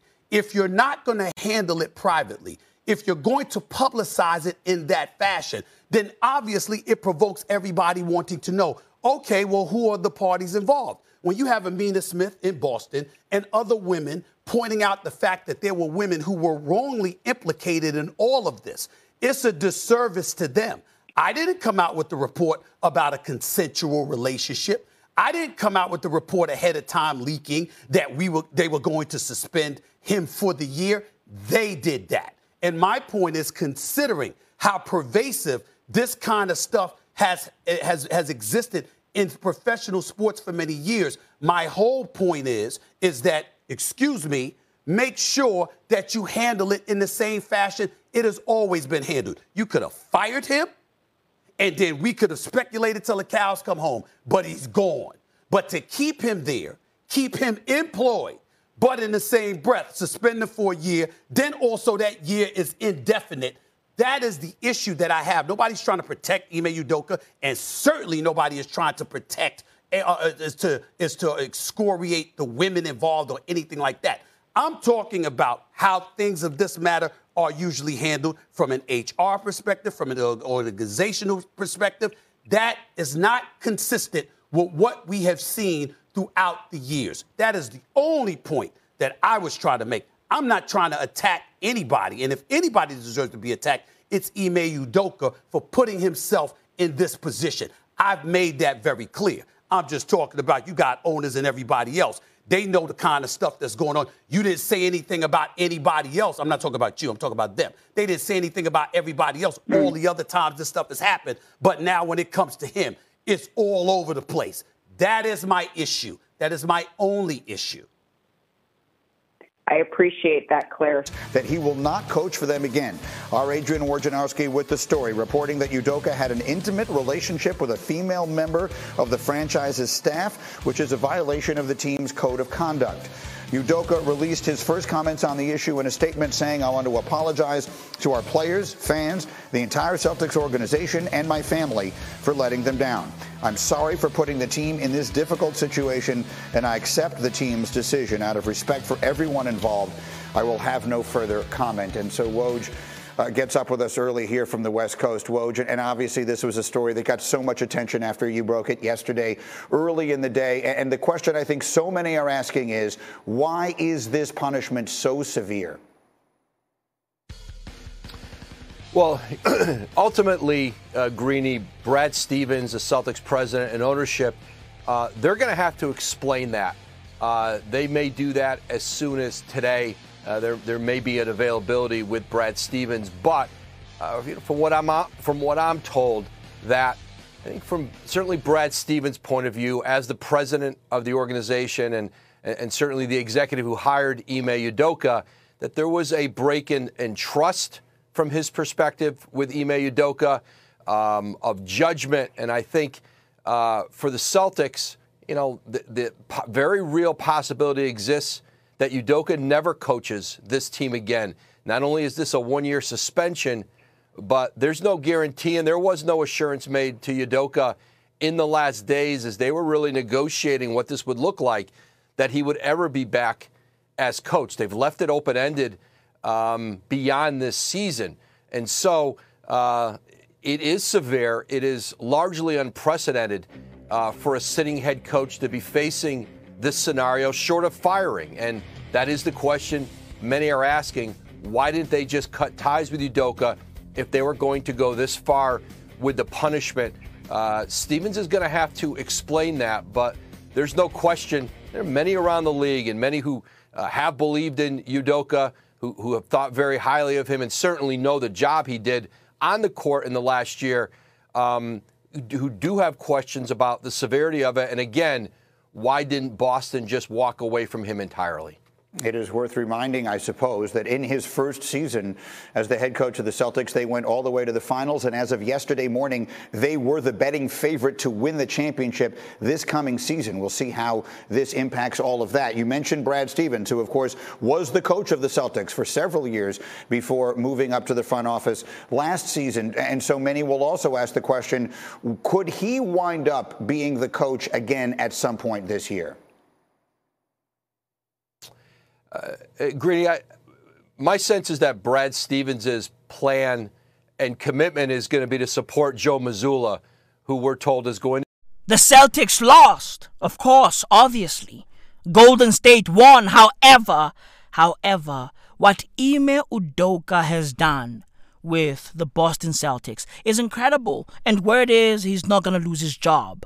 However, this shit is embarrassing. Shame on you, bruv. Shame on you. Niggas want this job so fucking bad. Like niggas want to break through, bruv. It's difficult for black coaches. Legit, bruv, it's difficult for black dudes to get coaching jobs in the NBA. And of course the NFL. It's difficult, right? And then this fucking guy got the opportunity to be a coach. And he's out here fucking it up. I mean, bruv, what are we doing, bruv? We need to do better. Right? This fucking guy fucked a female member of the Celtics staff. Shameful. We live in a crazy time, bruv. This is why Janelle Monáe has dropped a book. Right? Listen to this quote. Right? And I quote, of course, even when we sleep, we are dreaming.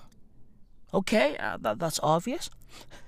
When I'm resting and I'm in my dreams, what am I doing? I'm waking up with something. It never ends. End quote. What the fuck is Janelle Monáe talking about? Huh? Even when we sleep, we are dreaming.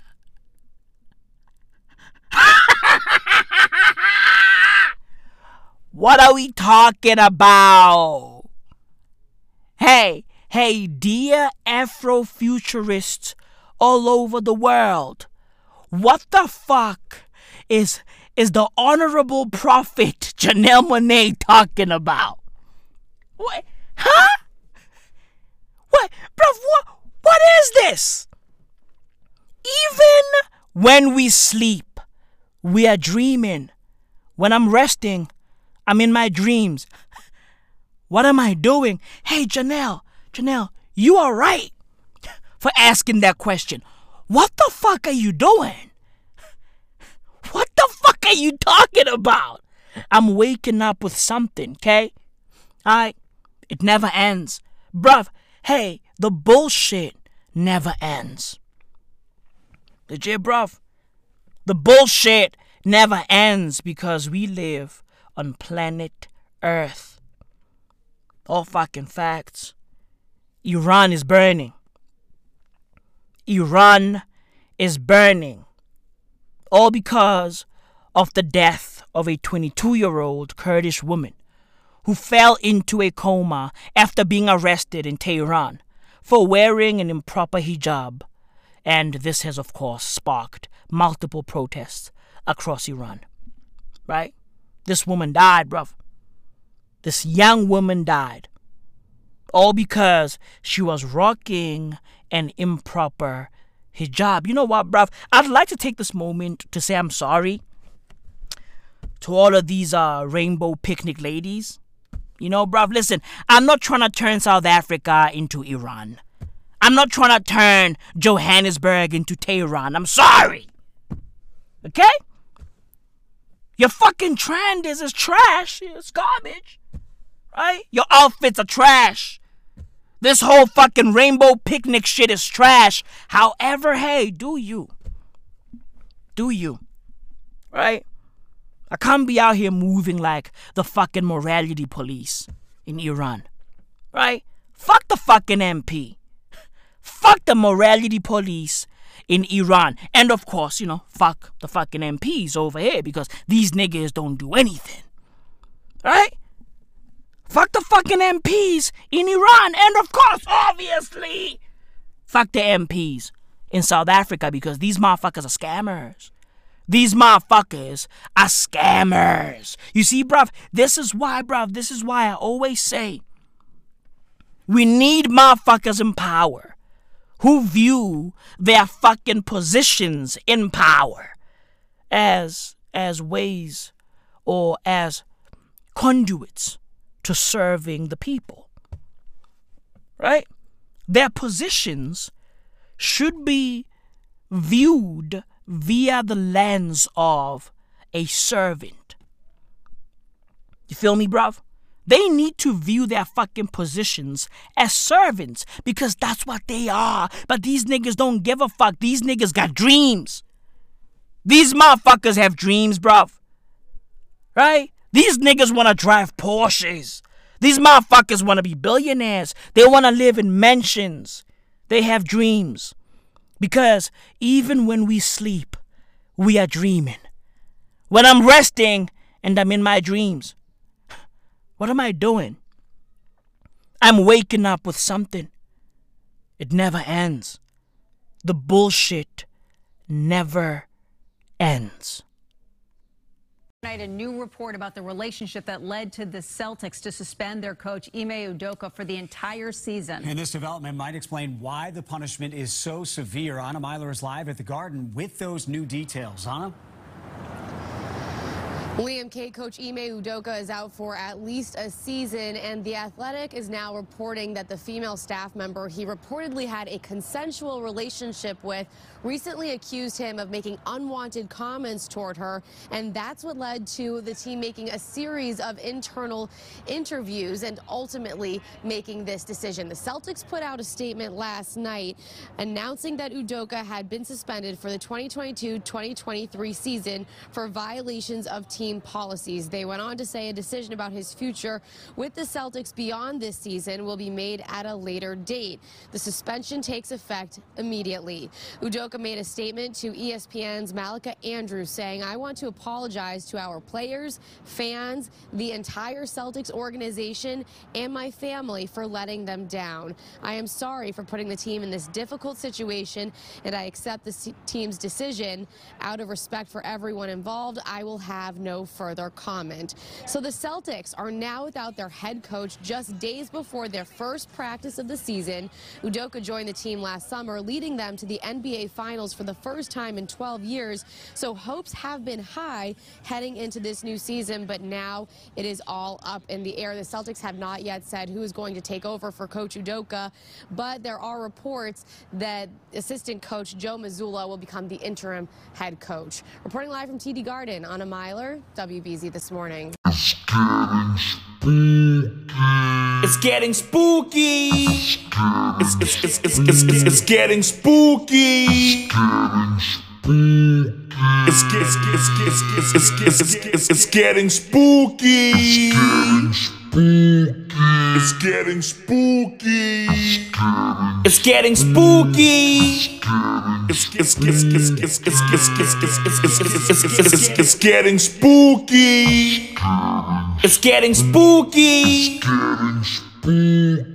getting spooky. It's getting spooky. Weird times. Global weirding.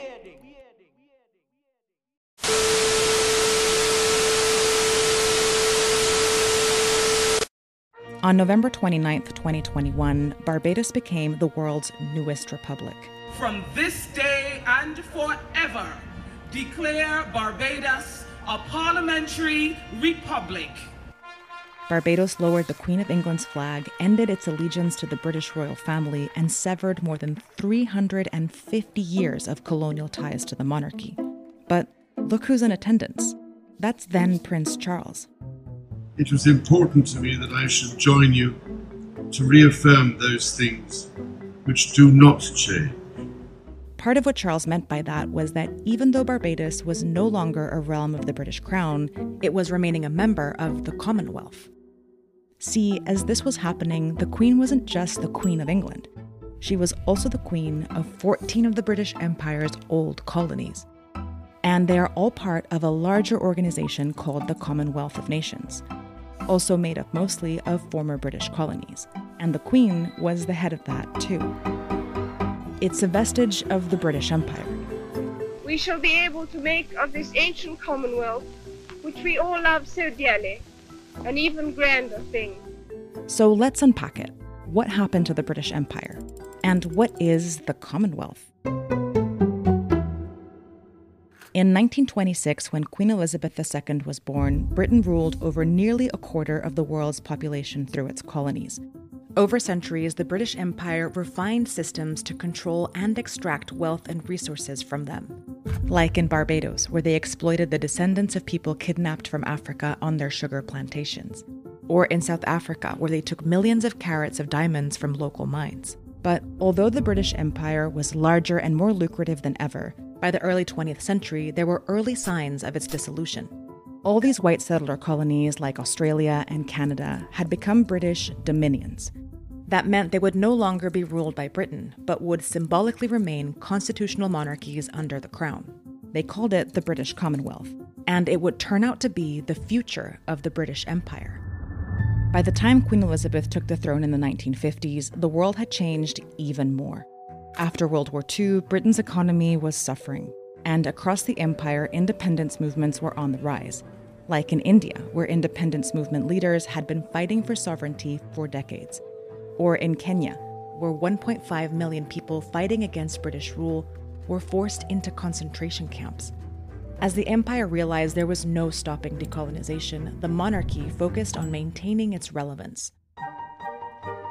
Even though the Queen would not attend the lowering of the British flag, her family would.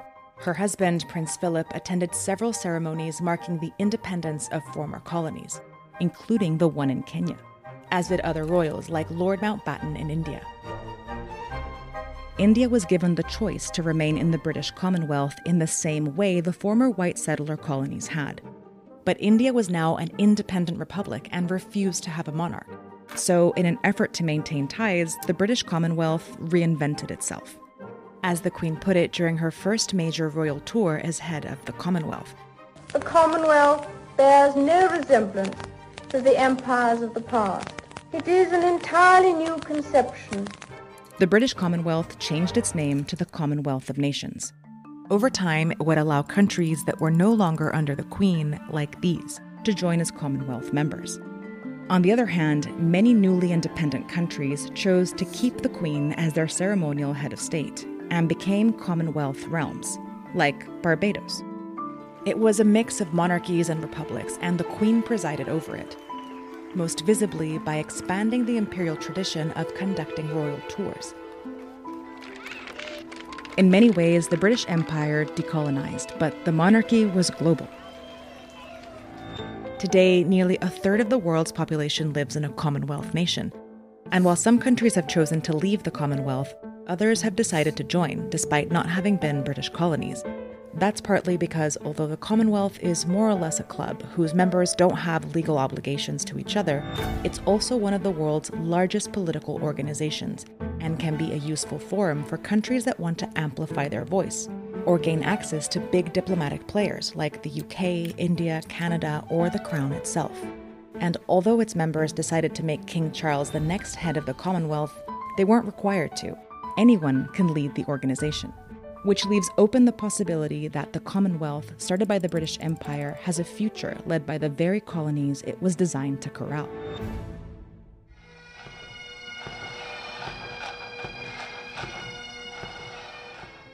The Queen's death inspired periods of mourning in many Commonwealth nations. In part because she was remarkably good at uniting the Commonwealth in a way that deflected from her country's dark history. But in recent years, the monarchy can't hide from it like it used to. From the darkest days of our past and the appalling atrocity of slavery, which forever stains our history, the reckoning with Britain's colonial history has reignited debates over the role of the monarchy in the Commonwealth. So has the death of Queen Elizabeth.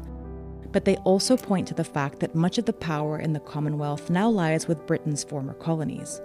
And the question is, what do they want?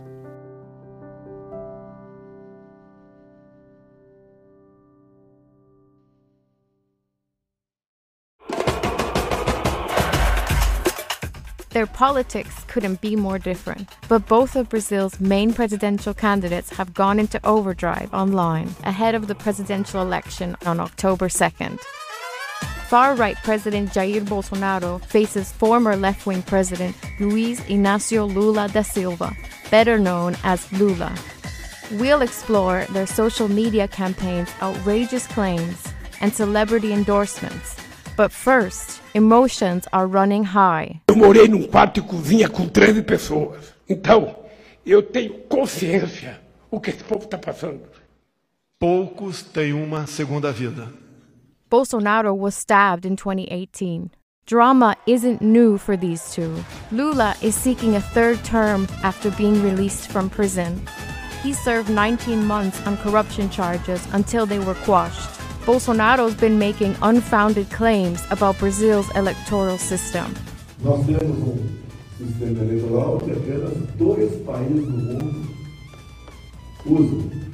No passado, alguns países tentaram usar, começaram a usar esse sistema e rapidamente foi abandonado.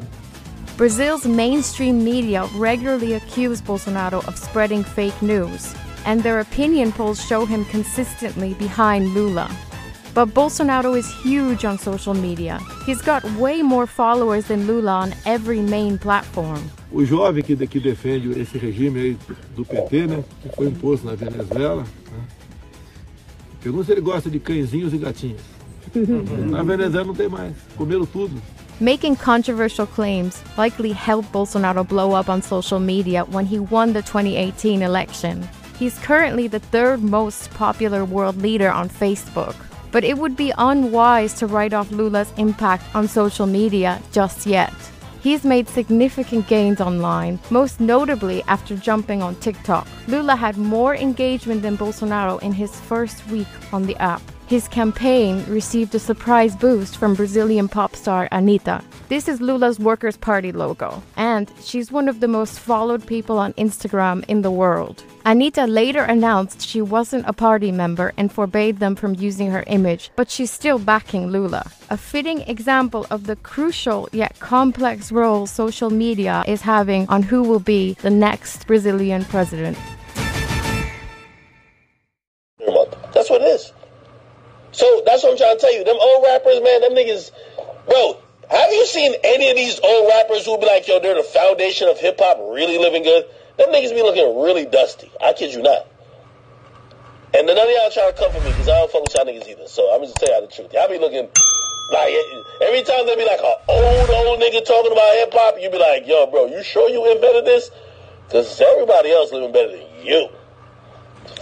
It came to my attention that a DJ, and I'm not going to say any names because I don't think it's necessary. A DJ basically said that, you know, a lot of the pioneers in hip hop are, you know, they're dusty, or how can they be the person that, you know, invented hip hop if, you know, they don't have a lot of money. Or if they don't look or represent like they have a lot of dough, right? Let me explain something to you and say this for you guys. Don't confuse someone's ability to develop a business model. Don't conflate. In other words, don't think just because somebody knows how to get money or fails to get money that they didn't make a contribution to the culture. No one discusses Miles Davis's bank account. We don't talk about John Coltrane's bank account. We don't talk about a lot of even rock musicians, a lot of them. We don't talk about their bank accounts. A lot of great country artists, we don't talk about their bank accounts. This idea that you have to have money or else you don't have any value is a bad idea, and it's kind of like, it's a misinformed way of looking at the world and the culture. There are artists out here. First of all, let me say this. First of all, you know, like, let's talk about like young artists, right? Who I love. I love the young artists. Let's be clear. I'm very much a guy who embraces the young artists. I believe in every generation. I believe in you. I care about you. Let me say this to you, though. Today, you could come up with your 5-year plan, your 10-year plan, your 20-year plan. You can go find a manager. You can find an accountant. You could find somebody that means something to you, you know, to help you. You could find a team to help your career go to the next level. When hip-hop first started, there were no managers. There were no accountants that believed in it. Record companies didn't even believe in it. Nobody believed in it. How can you make a 5-year plan or a 10-year plan on something that doesn't even exist yet, that people have never even heard of? So just because a couple of these guys and girls and people out here made songs and made music and made contributions to this culture, or even dancers danced and made these contributions to culture, just because they didn't get rich, just because they weren't able to pile up millions or billions of dollars, does not mean that they didn't make a contribution to this culture. That does not mean that they didn't do something. They created an industry that we all ate off of. They created an industry that you eat off of. When you go out there and you go monetize your brand, when you go monetize your brand, when you go get your whatever and do what you got to do to build your career, when you go out there and negotiate your deals and negotiate your checks and talk tough, guess what? That money, that bread, that food that you eating was created by those same people that you disrespecting. That industry was created by them same people that you calling, you know, foul words, foul language. The people that you're referring to. So my thing is this. It's always good. It's always good to get money. It's always important. It's important. It's important to get money. I agree. I'm all about getting paper. I've been talking about it my whole career. But don't ever, ever, ever confuse being rich with making a contribution to our culture. Don't ever play yourself like that again. Because trust me, you playing yourself. Because without these dudes and these girls who started this hip-hop culture, a lot of the guys that's out there talking tough, you wouldn't even have a career. We'd be on the corner with a beer talking about what's the next move we gonna make. So I would say approach this game with humility and be glad and be thankful that these pioneers, slave mentality. Be glad that these pioneers help create this culture. And let's show them love. Let's elevate them. Let's celebrate them. That's why I started Rock the Bells. That's why I started this movement. So I wouldn't have to listen to foolish rhetoric about people that changed the world. These people changed the entire world. The whole planet runs on hip-hop culture right now. The whole planet. Every commercial, everything you could think of is all about hip-hop. And there are people out there that started this thing, and I think that they deserve to be honored and respected. I'm going to leave it right there. Well, to the story now, more than half of the children under 18 in South Africa are accessing and watching pornographic material online. That is according to a recent study by the Youth Research Unit of UNISA. Now, more than 55% of those surveyed watch porn on a regular basis via their mobile phones or on tablets using free Wi-Fi at school. Basic Education Minister Angie Motshekga was questioned recently in Parliament about the measures her department is taking to ensure that children do not access this kind of material on devices provided by schools. So to speak to us a little bit more about this, I'm joined now by Basic Education Department spokesperson Elijah Mhlanga. Elijah, a very good morning to you. What is almost disheartening and quite shocking is the fact that we actually have to talk about how is it that children are accessing porn. That in itself should not be something that we should be conversing. But yet we are here as a country, aren't we? How do we let this happen? Good morning, Faith. Well, it starts in the home. I mean, it's the discussion that we have in the home with our children when we buy them expensive devices that we use with them to communicate, and we give them to take to school. And when in school, then they use it for all sorts of purposes.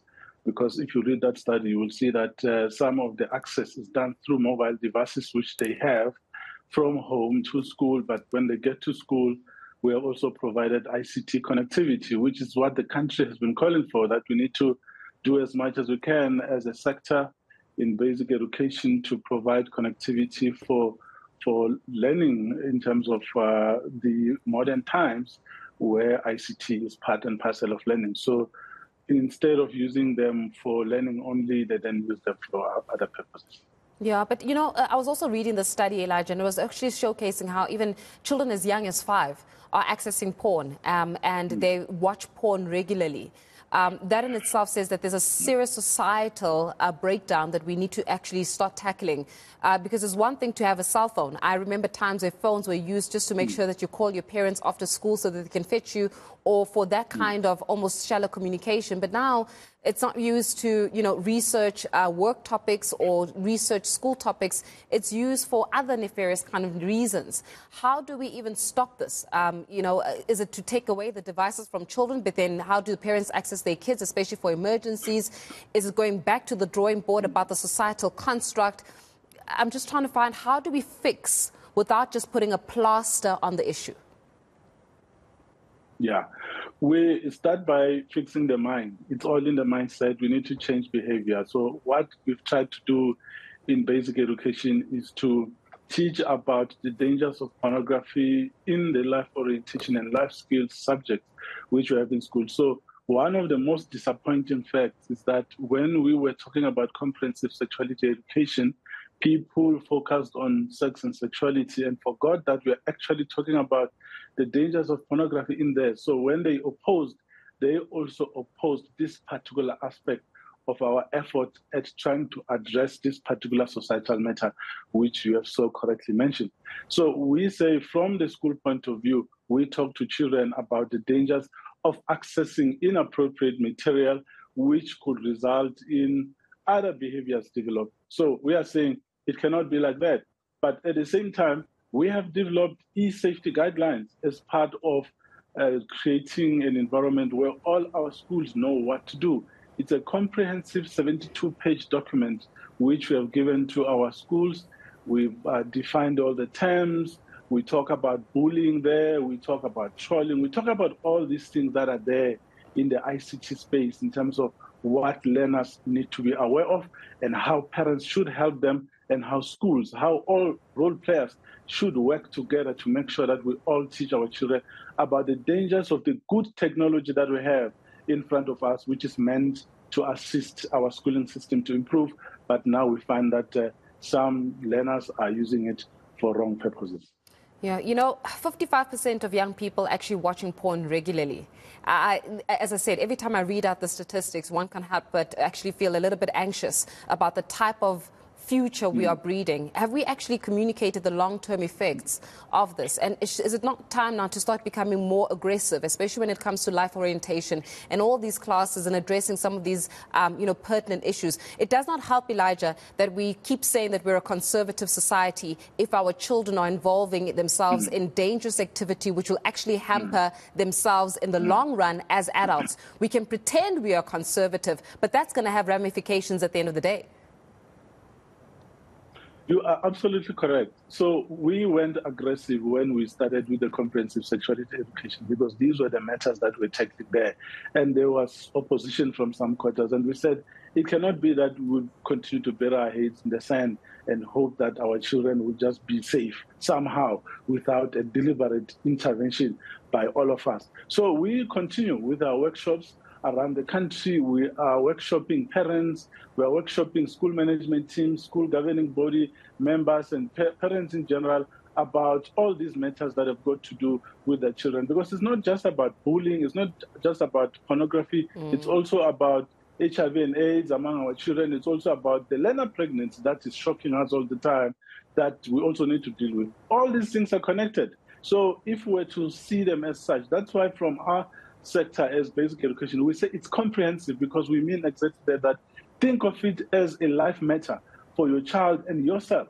You need a skill that you require for you to be able to interact with your children about complex matters like this one. So don't oppose, rather come and listen and find a way to support the effort of the department, because on its own, the department is in no position to resolve all these matters. That's why even the e-safety document that I'm talking about, it mentions and implicates other stakeholders as well that must come on board and help us deal with this matter in a way that will make a real change so that we safeguard the future of our children. Very quickly, before we let you go, how do parents implement the basic, the minimum, in trying to protect their children from this kind of content?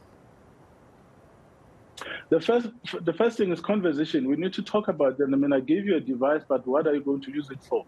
So it should be used for the right purpose. We need to keep reminding them about the dangers and the implications of the things that we are doing. Of course, we know there's peer pressure. We talk about peer pressure as well in the curriculum. So we really need to have those conversations. The first and the most important thing is to open the communication lines between us and our children. That way, the first step has been taken towards doing the right thing.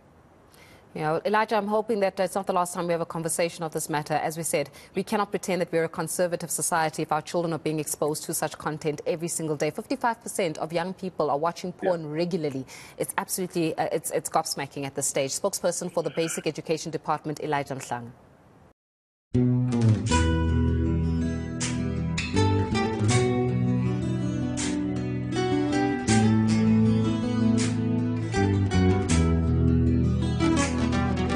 Africa,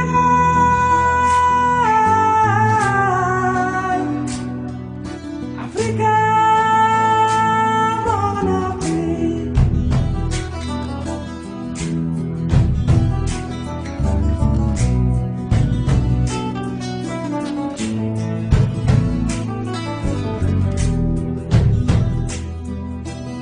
Sama gende gi magi nyanya lawan moko bala benyi bi barsa.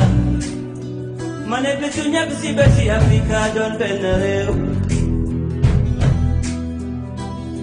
D'ici ou d'ailleurs, nous sommes des enfants d'Afrique. Même si le ciel tombait, luttons pour la paix.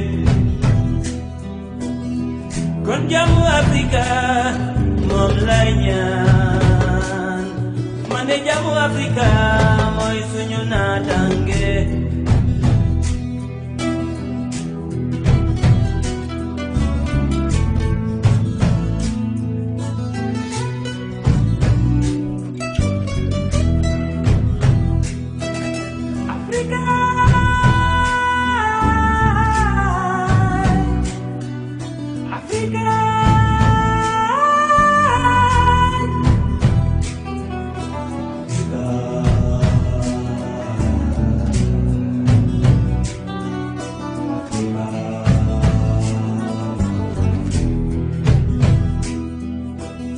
Yomi nekk bitim réew man mi loo maa ngi lay ñaan ak loo ko mën da am ak loo ko mën fi mel bul fàtte Afrika. Ici ou ailleurs, la paix crie du bonheur. Même si le ciel pleurait, luttons pour nos frères.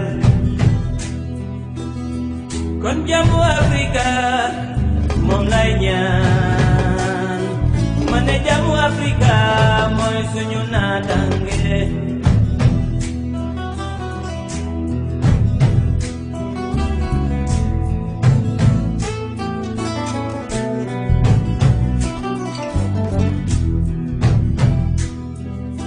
Africa,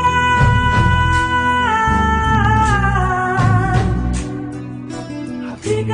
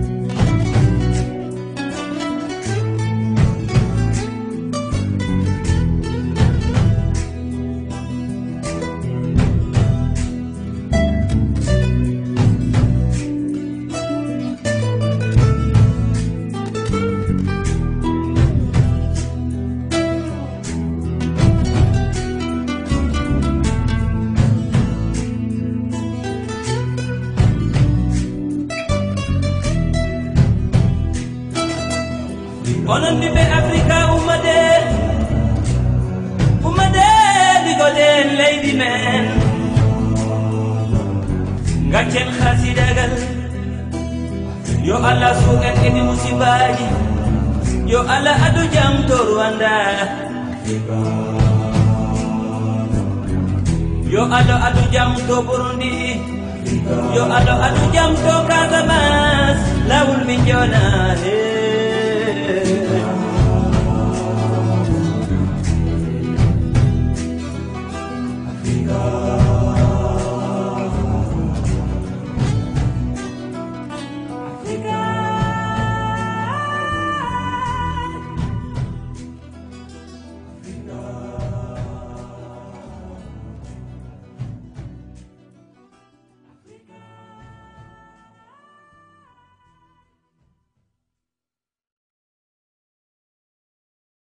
We begin our coverage tonight in Ukraine, where bogus referendums are underway as Moscow tries to solidify its hold on occupied territory.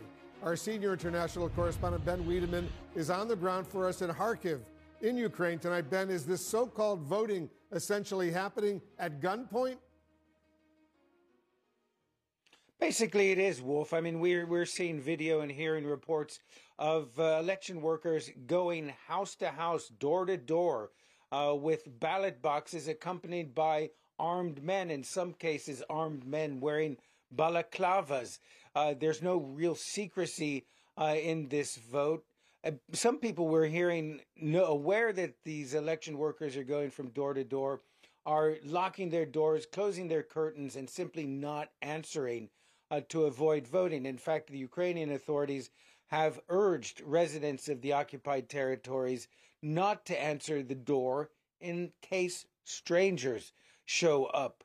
Now, at the polling booths themselves, the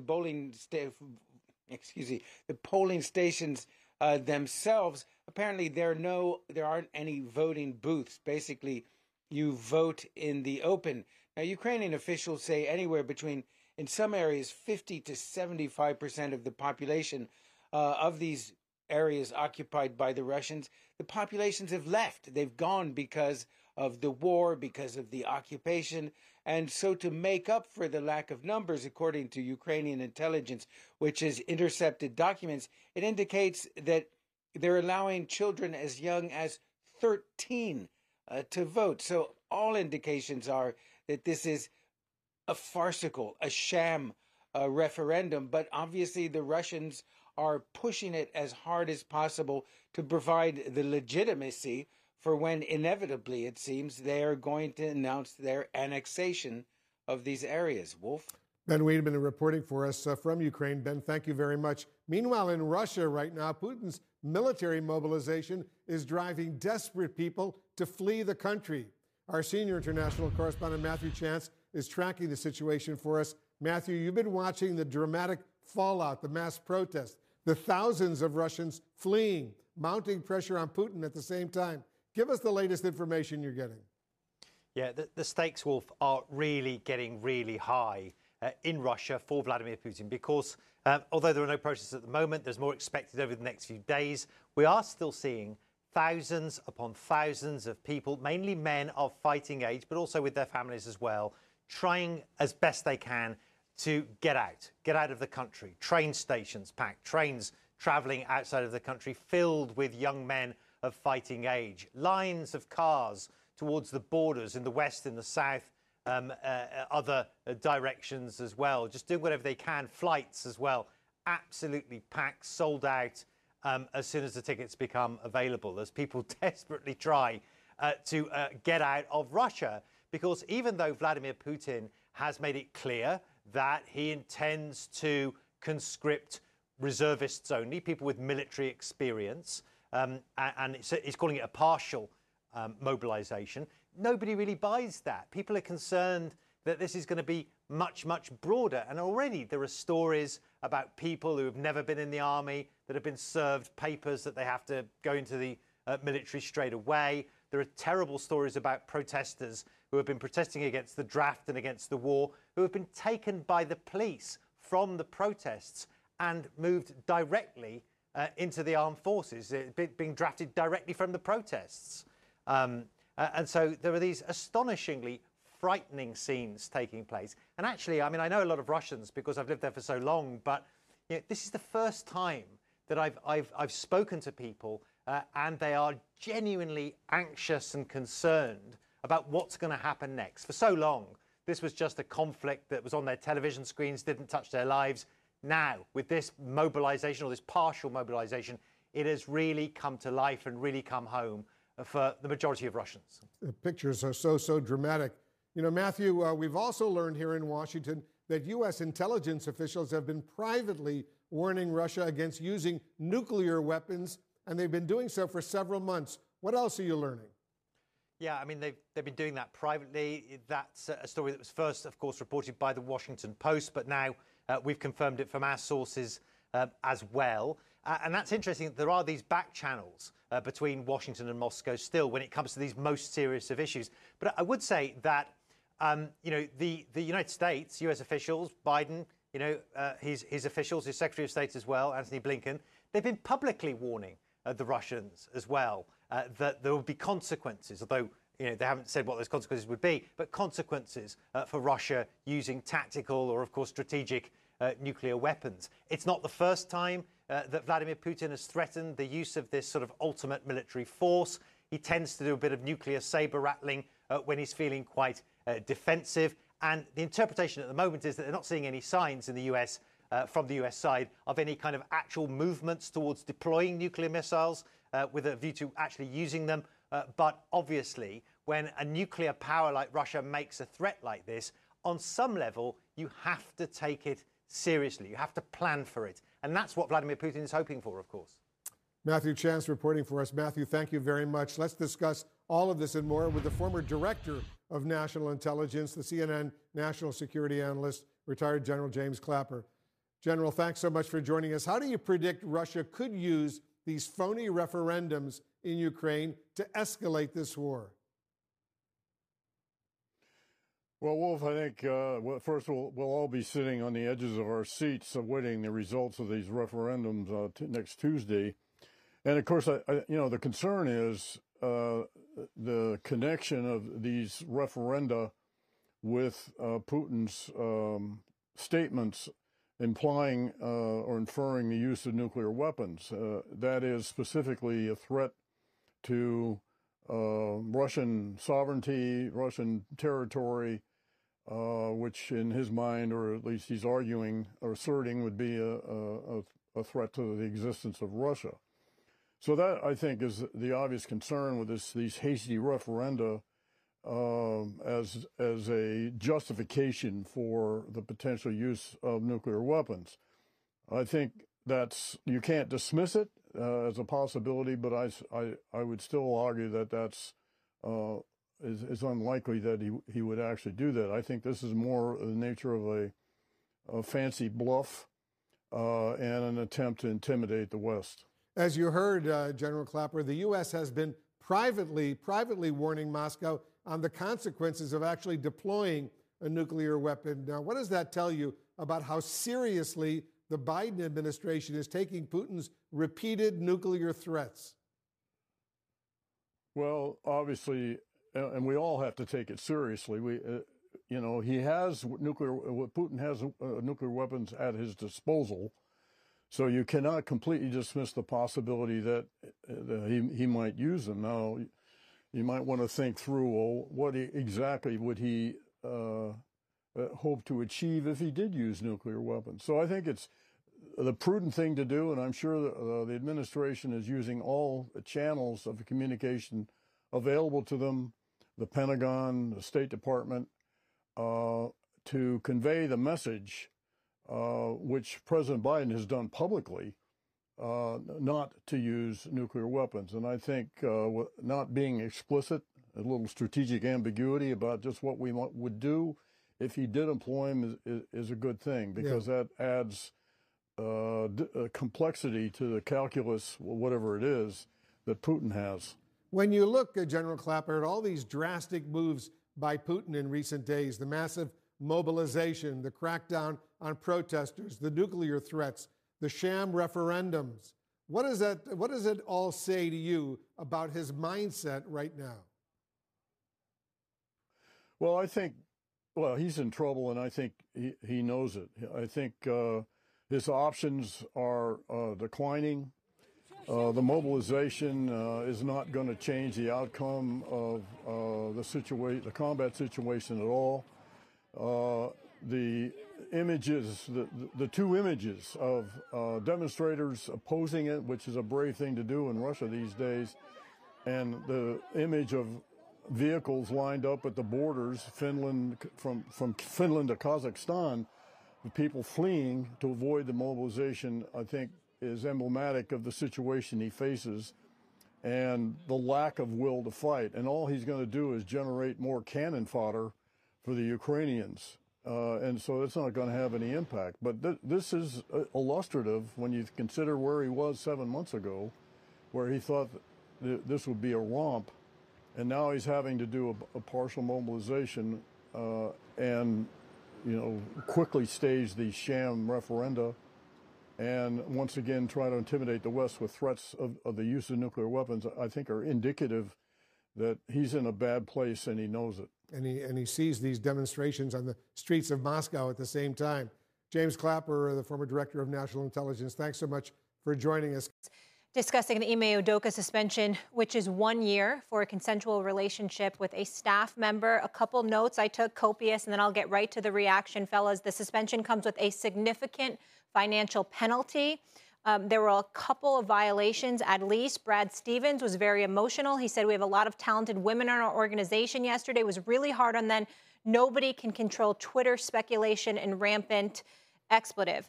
And Brad Stevens definitive about the fact that he will not take over coaching ranks. Obviously, we know even if Joe Mazzulla, who will be the interim coach, didn't pan out.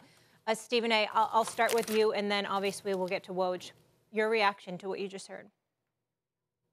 I didn't think coming into this show that I could get more furious, but I am. Woj, first of all, to you, thank you for your reporting on this story, on top of everything, as always. All I'm going to do is give you my perspective. I certainly don't expect you to have comments about that. Wyc, the owner, Wyc Grousberg, I like him. I've known him for years, constantly running across him, made in many Celtics events, been very fond of him. Incredibly disappointed today. Ime Udoka cannot be defended. His actions were egregious, irresponsible to be in the leadership position that he is in. I'm not here to make any excuses or any apologies for his behavior. It is inexcusable. It's a fireable offense as far as I'm concerned. But it doesn't negate what the Celtics are doing here. According to your reports, Woj, and what we have been talking about over the last couple of days, this was a consensual relationship. Was Ime Udoka involved with himself? The answer to that question is no. Two consenting adults engaged in this act or these actions that clearly were in violation of the Boston Celtics policy. But all we're hearing about is Ime.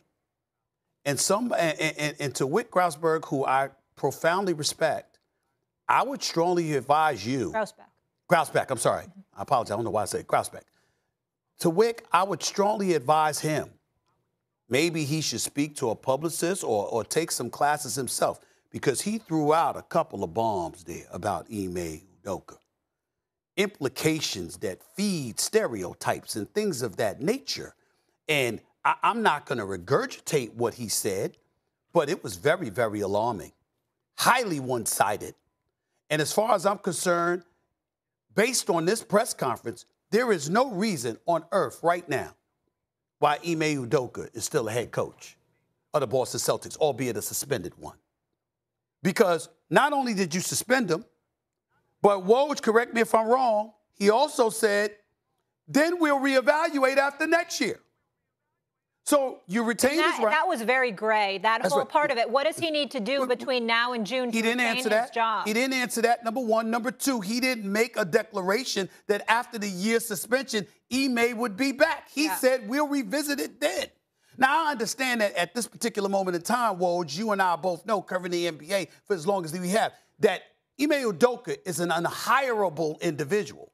But the unhirable portion of it, I would make the claim, is primarily due to the fact that the story was leaked out and we are now discussing it publicly. That's what would make him unhirable. If you didn't know, if NDAs, non-disclosure agreements, were signed, and this was sort of kept in-house, but you fired him, the likely, who knows what the chances are.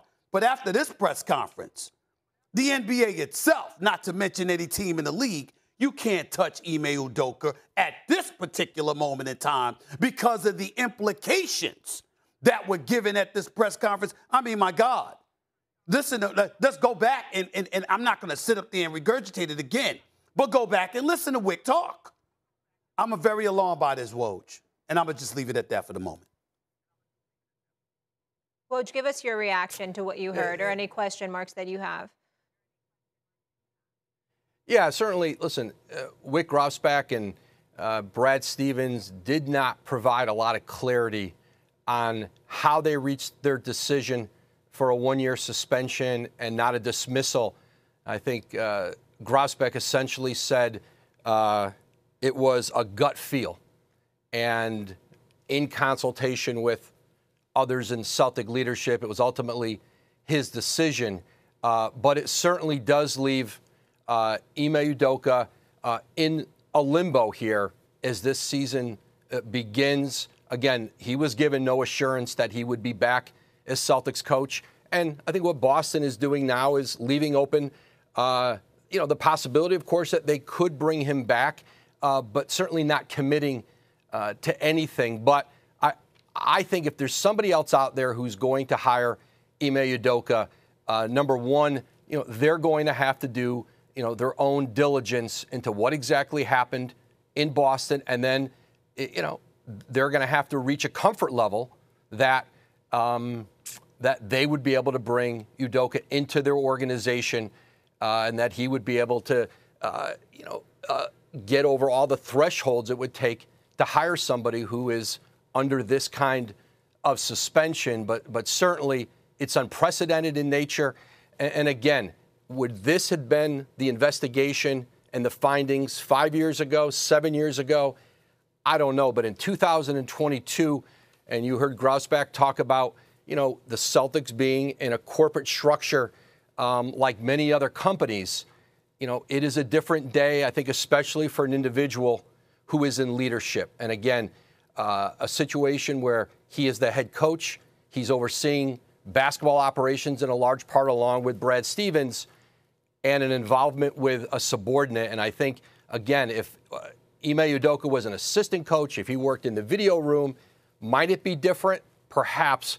I do think it gets back to his leadership, but it certainly puts it leaves as many questions as they provided answers today. Thanks for watching ESPN on YouTube. For live streaming, sports, and premium content, subscribe to ESPN+. Recently turned to the tool of Twitter to post the termination of his Yeezy brand collaboration with Gap as he remains in an ongoing legal battle with Adidas. How do you move forward now in the fashion industry when they're saying you can't even not only show Yeezy products, but anything bearing that likeness? Oh, we got some new lawyers.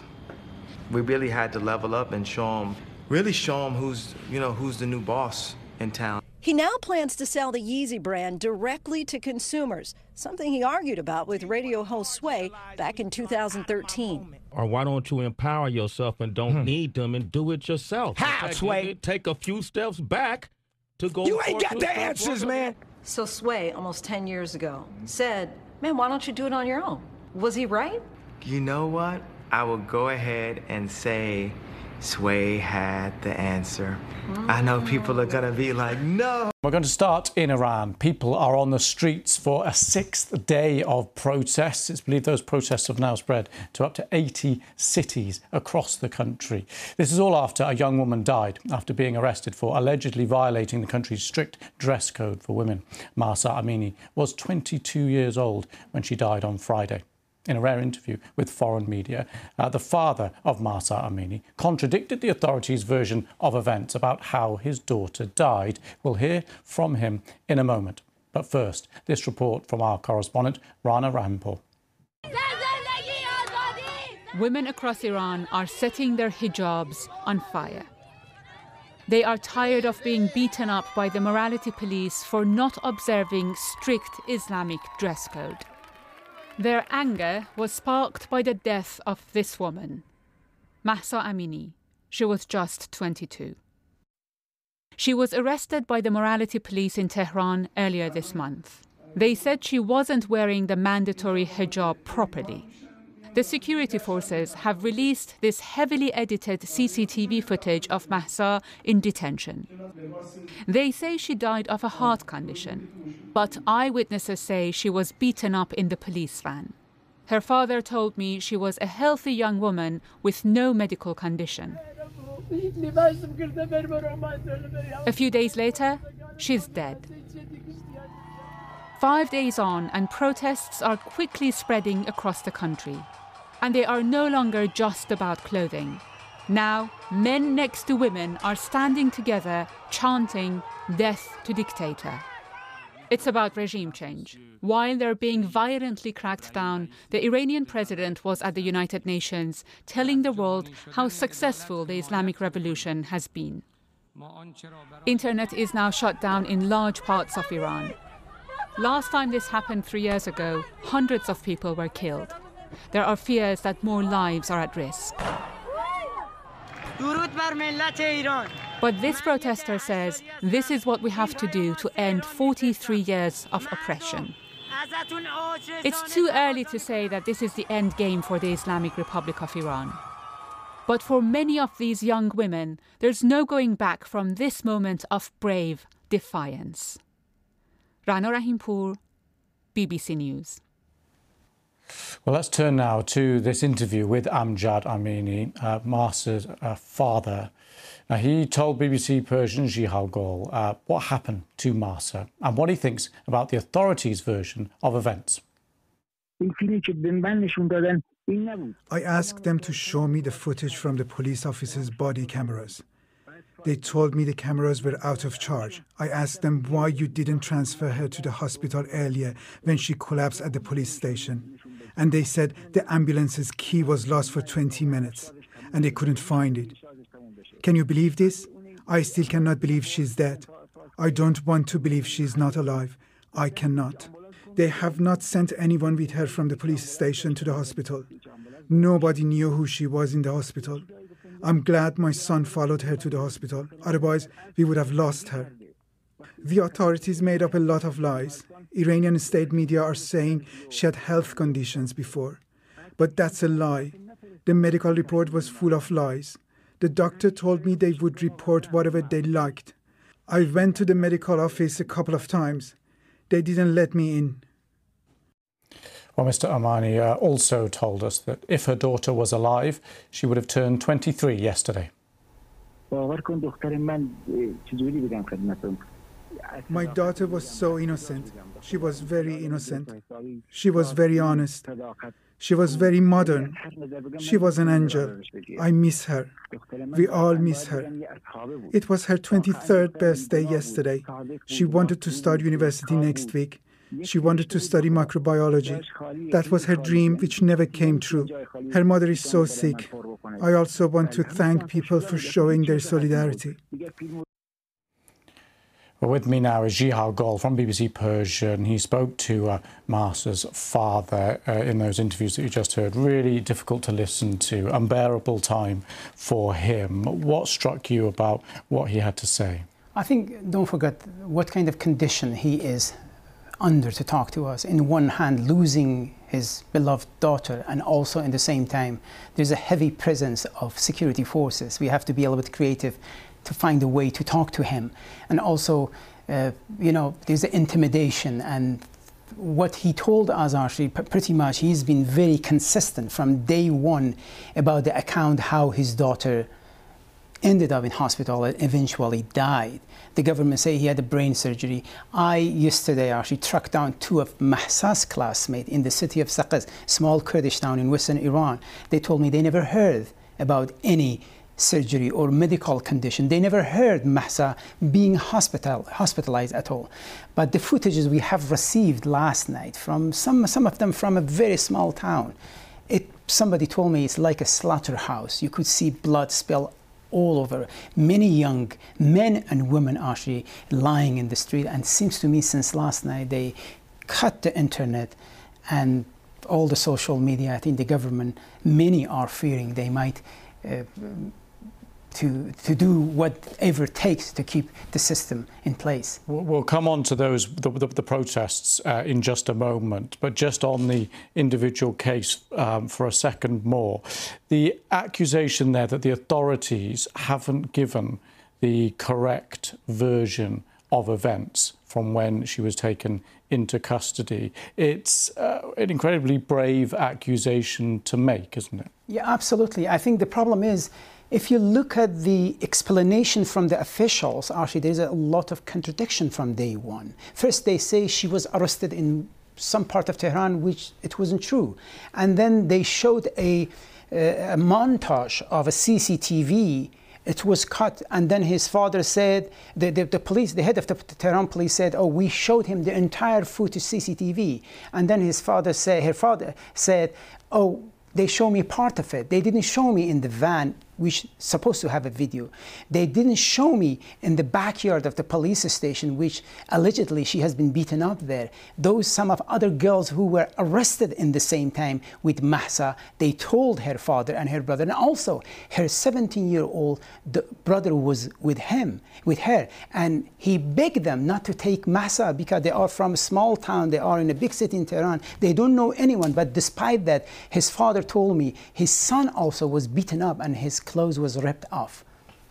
And just on to the protests, I mean, those details are difficult enough to hear, but on the protests across the country now, we're hearing the number of people who have died is increasing. The number of protests in different cities seems to be increasing. What do you make of the level of the protests and the response by authorities? I think what started a few days ago in that small town, right, is like a wildfire actually spreading across the country. And the slogans we are hearing is precisely targeting the very foundation of Islamic ideology of Iranian system. That's why, and wearing hijab has been a pillar of the Islamic Republic. And I think many of those of us actually who were watching what's happening in Iran and comparing with the past, the great fear is the government most likely they will suppress the protests because we are seeing the increase of the number of police and militias who are present in the street, and we have seen footages. They are firing live bullets at the protesters. So you worry that a potential escalation here, we've known about the internet being cut, which obviously makes protests harder. You are worried about further retaliation? Yes. We were worried maybe because President Raisi was in the United Nations in New York, they will wait until he gives this speech. And exactly this is what's happening. But I want to tell you one very interesting picture we saw yesterday. Mr. Raisi actually raised the picture of Qasem Soleimani, the former commander of Quds Elite Force. While in this hometown of Qasem Soleimani in the city of Kerman, we saw the footage, BBC obtained the footage, shows actually the protester turned down the banner of Qasem Soleimani. This shows how the gap, the divide between the government and many of the people who are protesting is. Extraordinary times. Jihad Gol, thank you very much for coming in and explaining it to us. Thank you.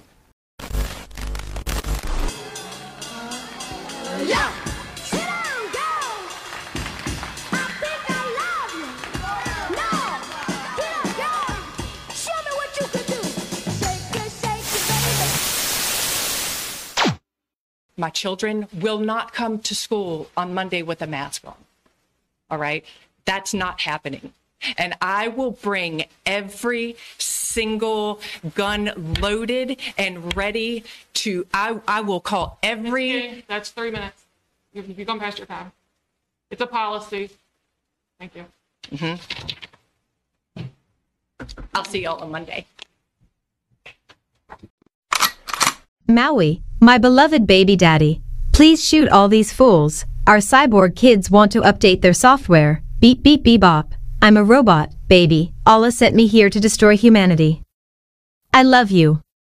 Allahu Akbar, bitches.